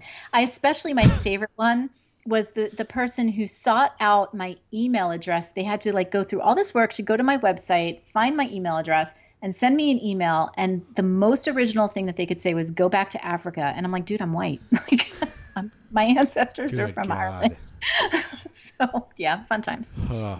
So you're like a better person than me, because I fought with one of our friends a couple weeks ago on the podcast because he was making the argument that you're making, and I was saying, no, I think we just tell them to go fuck themselves, and basically just let society. Brad Polly, the great negotiator. No, I mean, basically, honest to God, I mean, this is just where I'm at as a person. I don't know if it's right or wrong, but this is just where I'm at. It's definitely right now. wrong. Well, fuck you. You can go fuck yours. Yeah, exactly. Yeah. But this where I'm at right now is is just fuck them all. Let them rot in their hatred. The demographics don't lie. They're going to lose. Mm-hmm. It's going to take a while. They're going to lose, and just let society move on without them. That's just kind of where I'm at this point, is that society's going to move on. So what I will do is I will stand with people of color, other minority groups, the LGBTQ community. I will stand with them, and I will go to protests. I will do all that. I'll do all this stuff. I will be the best ally I can be. But at the end of the day, when it comes to arguing with people, I'm just kind of done with it. Yeah. Because I just feel like the society is going to move on, and as soon as we can get the baby boomer generation to die, but that includes my parents, but I love them. But it's going to move on, and so just let them go. Let society just move on without them is kind of where I'm at. I mean, I don't. You can speak to that. You can tell me I'm an idiot if you want. I mean, no, I don't think you're an idiot. Because I've had days like that where I'm just like, oh fuck this, I can't. This is ridiculous. Yeah. I'm moving on. But and I will say that there are some people that I'm just like, no, I'm not engaging you. Unfriended, blocked, gone. Right? I'm just not doing it. It is for me. It depends on how thoughtful and how engaged people are actually being, and also how actively they are posting the kind of stuff they're posting, and who their audience is, right? Who they're talking to. Right. And the reason that I will choose to engage probably 80% of them is because they are raising kids and grandbabies, right? They still have influence. And just because I'm in my nice little progressive bubble, in my nice little very diverse town, which for the most part is not Trump land for the most part, that doesn't mean that the rest of the world isn't out there learning to fall in love with Confederate flags. And so I feel like I need, but see, this is also my gig, right? This is my words are my thing, sure. Right? And I think that everybody has a different place in this this work. And some people are much more pastoral than I am. I'm one of the greatest gifts that one of my seminary teachers finally gave me. Everybody was trying to tell me I need to be a pastor, and I was like, hell no, I do not need to be a pastor. I would do harm as a pastor. And he finally was like, no, you're a prophet. You're not a pastor. You're a prophet. And that was really meaningful for me. And it doesn't mean that I don't minister to people. I just do it in a different way, and it may be a little more confrontational. Yeah, I don't know. All right, you were correct. She's correct. You are an asshole. Yeah, I mean, it was a very nice way of That's you a telling prophetic me. way. That of was a saying very nice way of you dickhead. telling me that I'm a shithead. I don't know. I guess it just depends on, are they arguing in good faith? And it's so rare to encounter anybody that's willing to discuss any of this in good faith, in genuine, searching. Because it almost seems like any argument that they're coming to the table with is just to corner you, to piss you off, to tell you you're wrong. And it's just I just personally don't have the mental, emotional capacity right now to even begin to deal with it. So one thing I want to challenge you. I'm sorry. No, go ahead. There's one thing I want to challenge you with that, though, is this. Don't misunderestimate your ability to communicate with someone the way they need to hear it. So just because they're engaging with you, they may have talked to 6 other people about the exact same thing. But they're talking to you, they're engaging with you for a reason. So maybe you have the right communication style to meet them where they need to hear it. They may not get it right away. They may not. But later on down the road, they'll remember that conversation with you. And they remember what you said and not what the 6 people before you said. Yeah, that's also valid. God damn it. I know. Doesn't that suck? I hate when that happens. But I know. So frustrating. But and to that point too, I do think that this kind of the journey to racial awakening for white people is a layering process, right? And unfortunately, many of us who are doing this work will never see the fruit of our labor because somebody will have their aha moment, a year from now after they've unfriended me, and they never want to hear my name again, but they'll have their aha moment and they'll start to change. So, but also, I also want to recognize something that I heard in you, and this is really important, is, your own level of exhaustion. And I do a lot of work with churches and church leaders and white church leaders.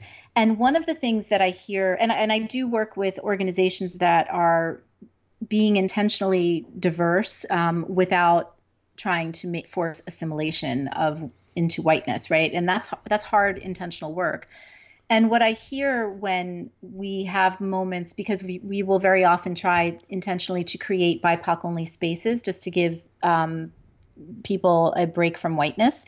And so then what that also does is give white people an opportunity to get together and just kind of have conversations. And one of the things that I've heard from white people who are really trying to do this work of allyship is how tired they are, but they're never going to say that in a diverse room because white people who are doing this work recognize that we don't really get to be tired compared to Black people. Yeah, right, you know what I mean? Yeah, I've had that thought for sure. Yeah. And yet, but the thing is that it is exhausting work. And I think that's, again, it's one of those paradoxes that it's okay for us today to say, I'm tired. I'm going to practice some self-care. I'm not going to engage this one so that I can have the energy for the long haul, rather than just being the performative social justice warrior who's going to post some memes for the next few months while it's fashionable. And then when the next thing happens, and some forest in Europe is on fire or a cathedral burns down, they'll be posting about that and they'll forget all about Black Lives Matter, right? Mm-hmm. We're here for the long haul, which means we have to practice self-care. And so if that means sometimes we do take a day off from social media or, do whatever we're going to do to take care of ourselves, that's okay. So that you can come back again and engage in those conversations because they are exhausting. Yeah. All right. I want to be respectful of your time. I do have one question I wanted to do. And then how are you on time? Do you need to go? No, I'm good. All right. And then we if we have time, we'll do a brief lightning round of just stupid questions. Oh God. Okay. But first so kind of towards the end of the book, you talk about shiny, happy Jesus that people find in churches. You had a hard time accepting that Jesus. You say you wanted the dirty, blood and guts Jesus who hung out with beggars and prostitutes, where things are known to get dicey. You say you want Jesus that's anti-racist and a peacemaker, and as well as an LGBTQIA affirming feminist radical, and that's a Jesus that I can get behind. But it's also the Jesus that I felt led me out of the church. Yep. Do you have any hope for the church? I do, because of Jesus. And I have hope for the church because I'm thinking of my friend Shalene, who is creating a website called Desert Voices, and it's based on John the Baptist, right? And John the Baptist was this crazy dude who ate bugs and honey and lived in the desert. And I've had the opportunity to go to the desert, the place where it's believed in Jordan, where he hung out. And, the church, here's what I don't have hope for. I don't have hope for the institution of church, right? What I think the institution of church needs to burn down. What I have hope for is the idea of the community of church, of what church was supposed to be. That it was supposed to be this body of believers who were coming together and who were remembering their rabbi who taught them these amazing radical truths about what it means to love each other and what it means to love God. And how does that look in an embodied form, right? Because I think ultimately that's what Jesus was here to do. Jesus was here to show us what to do with our bodies. And as we go about this work of loving God and loving people. So that's where I have hope for the church, is that we'll get back to that. We'll get back to eating together and feeding hungry bellies and not leaving anybody out and loving each other and loving the world. That's what I can hope for. Amen. Yep. All right. Now let's wreck it by doing some goofy questions. Oh God. Okay. Okay. What is your beverage of choice? Merlot. Merlot. Any specific like vineyard or anything like that? So I think it was a 2007 Horse Heaven Hills Merlot. That shit was so good, man. I just kept going and buying bottles of it, and then I couldn't find any more. God, who the hell names vineyards? Horse Heaven Hills? Horse Heaven Hills. It's I like know. they just took one of those you're- a box of refrigerator magnets and just threw them, and then whatever stuck. Oh, Horse Heaven It Hills. sounds like a horse cemetery to me. Yeah, yeah, it kind of does. I know. It's very weird. But yeah, it was so good. It was just buttery and smooth. What's the last album you listened to start to finish? Indigo Girls, Long Look. Ooh. What is the favorite movie you've seen in the last year? Oh, I'm going to totally show my age, you guys. That's so not fair. But I watched Moonstruck again for the first time in a very long time. Wow. That is one of my all-time favorite movies. Do you love them, Loretta? Oh, God, I love them. So good. So good. How do you like your coffee? No sugar with a little bit of milk. All right. What's the best sitcom theme song? Oh, Greatest American Hero. I'm again showing how old I am. Greatest American Hero. What is that? I've never now you have to. I have, but now you have to sing it. No. You're not getting me to sing it. You're gonna have to Google that. We'll play it. Okay. Do you believe in the multiverse? Yes. Oh yeah. Totally. Is there one where there's not racism? Can we go to that one? Yeah, that's a good multiverse. That'd be good. That would be good. There's one where I actually want to engage people in arguments. There's one where you're not a dickhead. Yeah, exactly. And because it was just the 4th of July. What goes on a hot dog? Mustard, please. Is that it? Just mustard? Yes. Just mustard. Purist. Awesome. Hey, notice she said no ketchup, guys. Ketchup is disgusting. Yeah, thank you. It's Ketchup disgusting. doesn't belong in a hot dog. I'm not doing this shit with you. No, guys. it I'm not doesn't doing belong it. in a hot dog Because unless we you're are mustard, unless you're ketchup, 5 years old. Mustard, is fucking ketchup, and disgusting. cut up spicy pickles. I'm telling you right now. You're Gross. an idiot. You're a heathen. Oh. I'm a goddamn hot dog gourmet. Talk about white people. I am a hot dog gourmet. Hey, I put mayo on my hot dog. Oh sometimes. God. Oh. So I win the cliche. You're a white guy. goddamn savage, is what you are. Aren't there some people who like mix ketchup and mayonnaise together? Isn't that a thing? Oh, yeah, Like, I'll do sort that, of a too. weird fucking dip or something. Oh, That's some real mayo white. That's chip? some real white people shit right there, buddy. Gross. Yeah. Like raisins in your potato salad. Who does that? Oh, I've Oh, never had that's that. disgusting, too. That sounds- I've never Communists. had that either. Communists do that.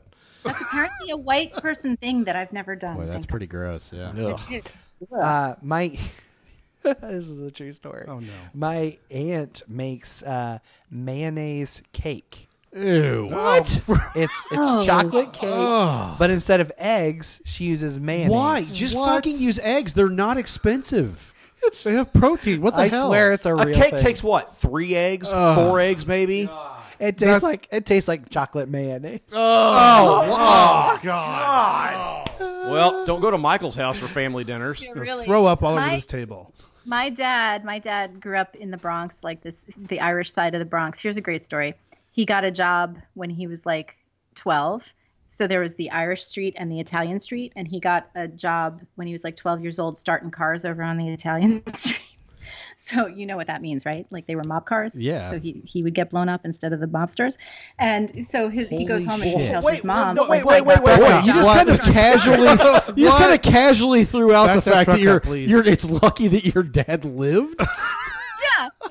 This is how he tells the story. So he goes home to his Irish mom, and he's like, "Hey, Ma, I got this job starting cars over on the Italian street." She's like, "You won't be starting cars for those people any longer."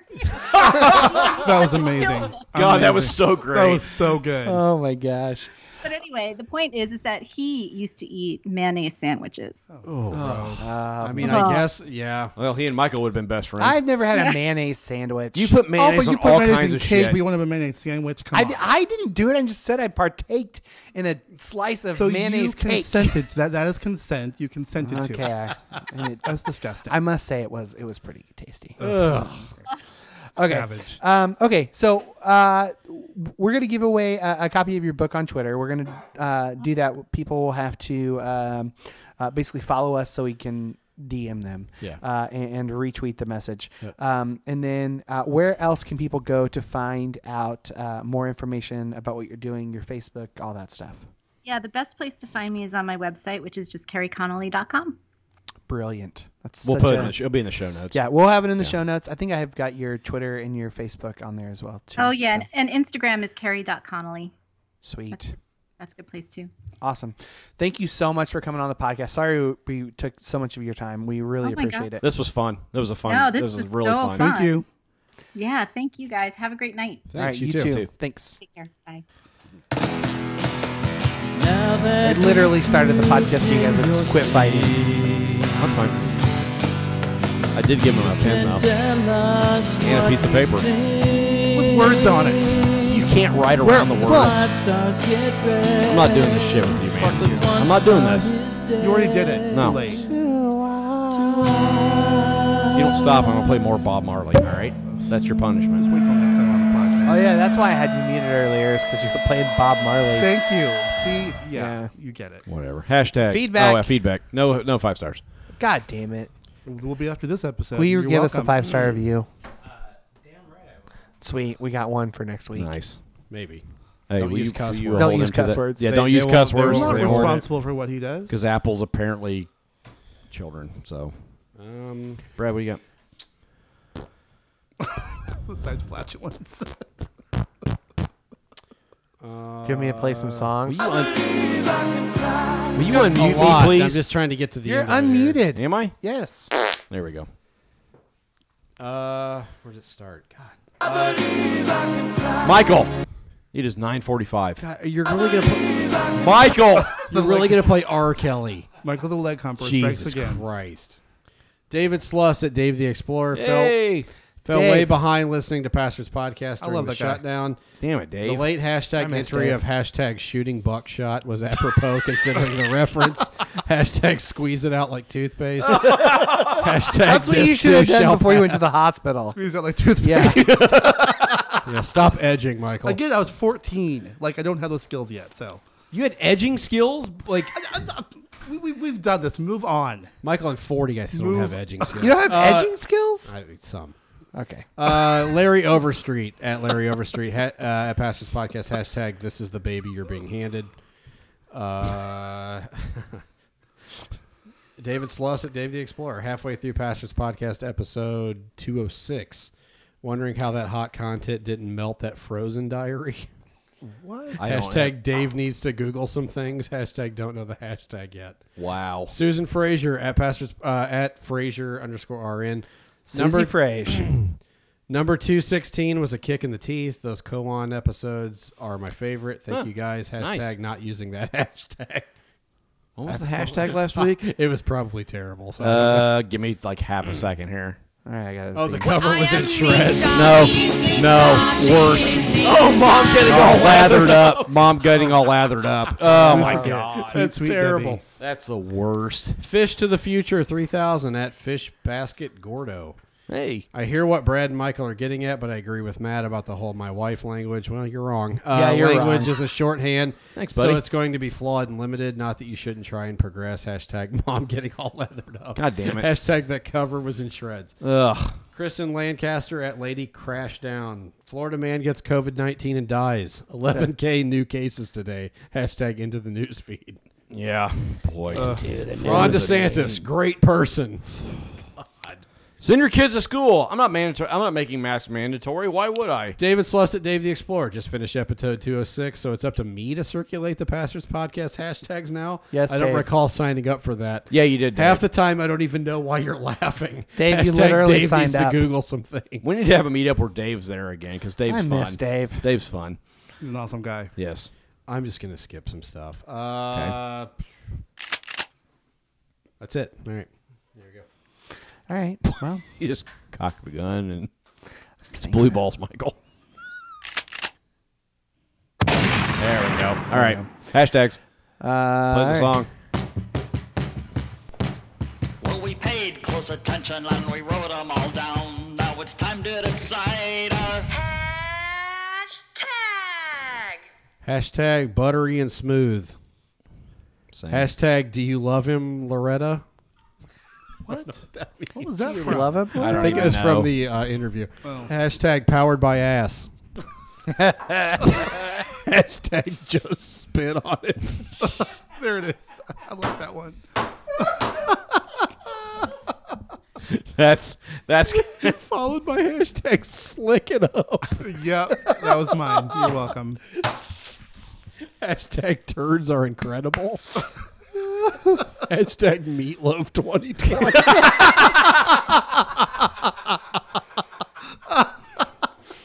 Hashtag miseducation is my jam.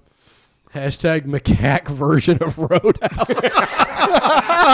oh, it's so good. Anytime there's a Roadhouse reference. Hashtag space chili. Hashtag you don't know how to edge when you're 14.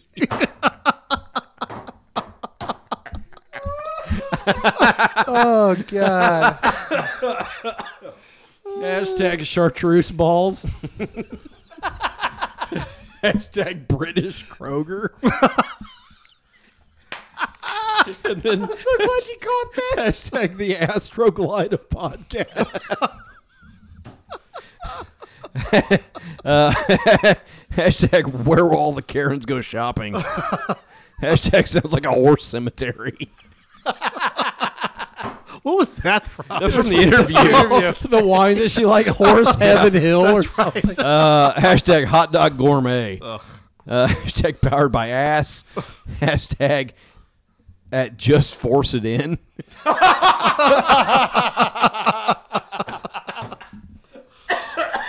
Hashtag powered by Ashley. Just a shout out to your niece. Oh, she's so sweet. That's a terrible hashtag. Yeah, that's terrible. Hashtag meatloaf 2020. I really like that. I'm going to be sad if we don't use that, but there's so many other That's good the ones. one. That's the one. Hashtag flaccid tent. Hashtag is he still Christian or did he get smarter?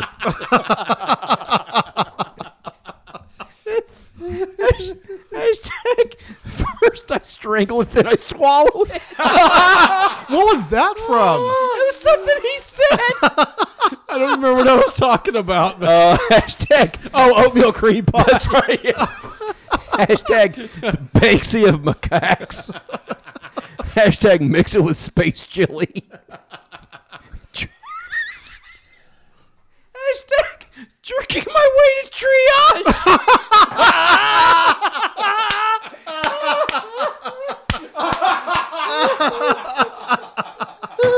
And then hashtag eye contact FM. Oh my God. Jerking my way to triage. All right. It has to be it. I'll get. Hashtag powered by ass. Hashtag shaft into a bearing. I can't believe you got that. I don't know what the word is here because I obviously couldn't spell it. But a word salad? Sentient word salad. I couldn't spell it. A shit word salad. Shit. It literally says it's a shit. Accent ent word salad. That's how. Please don't homeschool your kids. Oh, jeez. This is what happens when you homeschool. I've got a late entry. They will Please not be don't able to get jobs. homeschool your kids. Hashtag macaque with snacks. Macaque Patrick Swayze. I forgot about that one. Research payload. And I really need That was my honeymoon. I really need a cover song for this of Space Meth.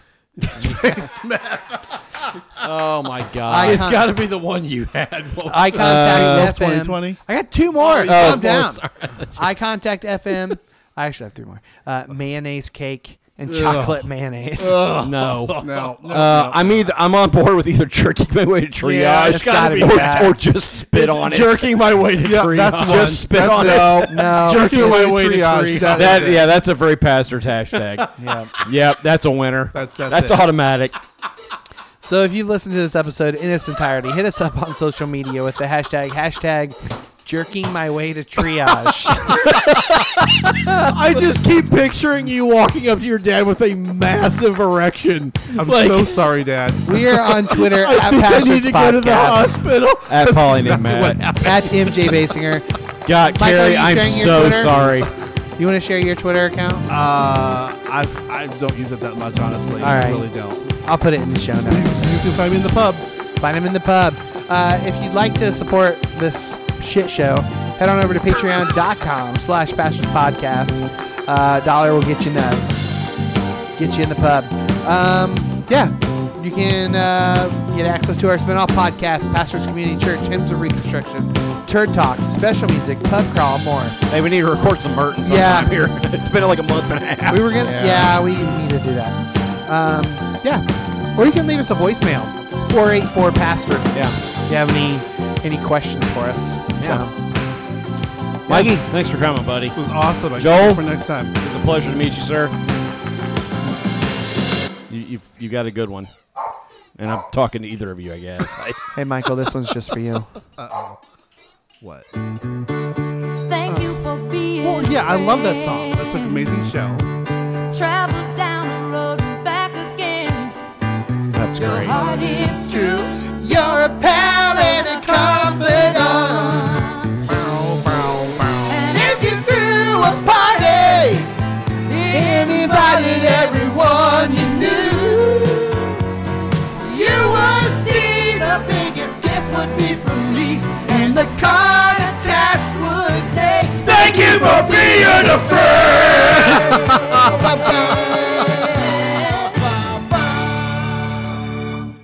Thanks. That was fun. Yes, that was awesome.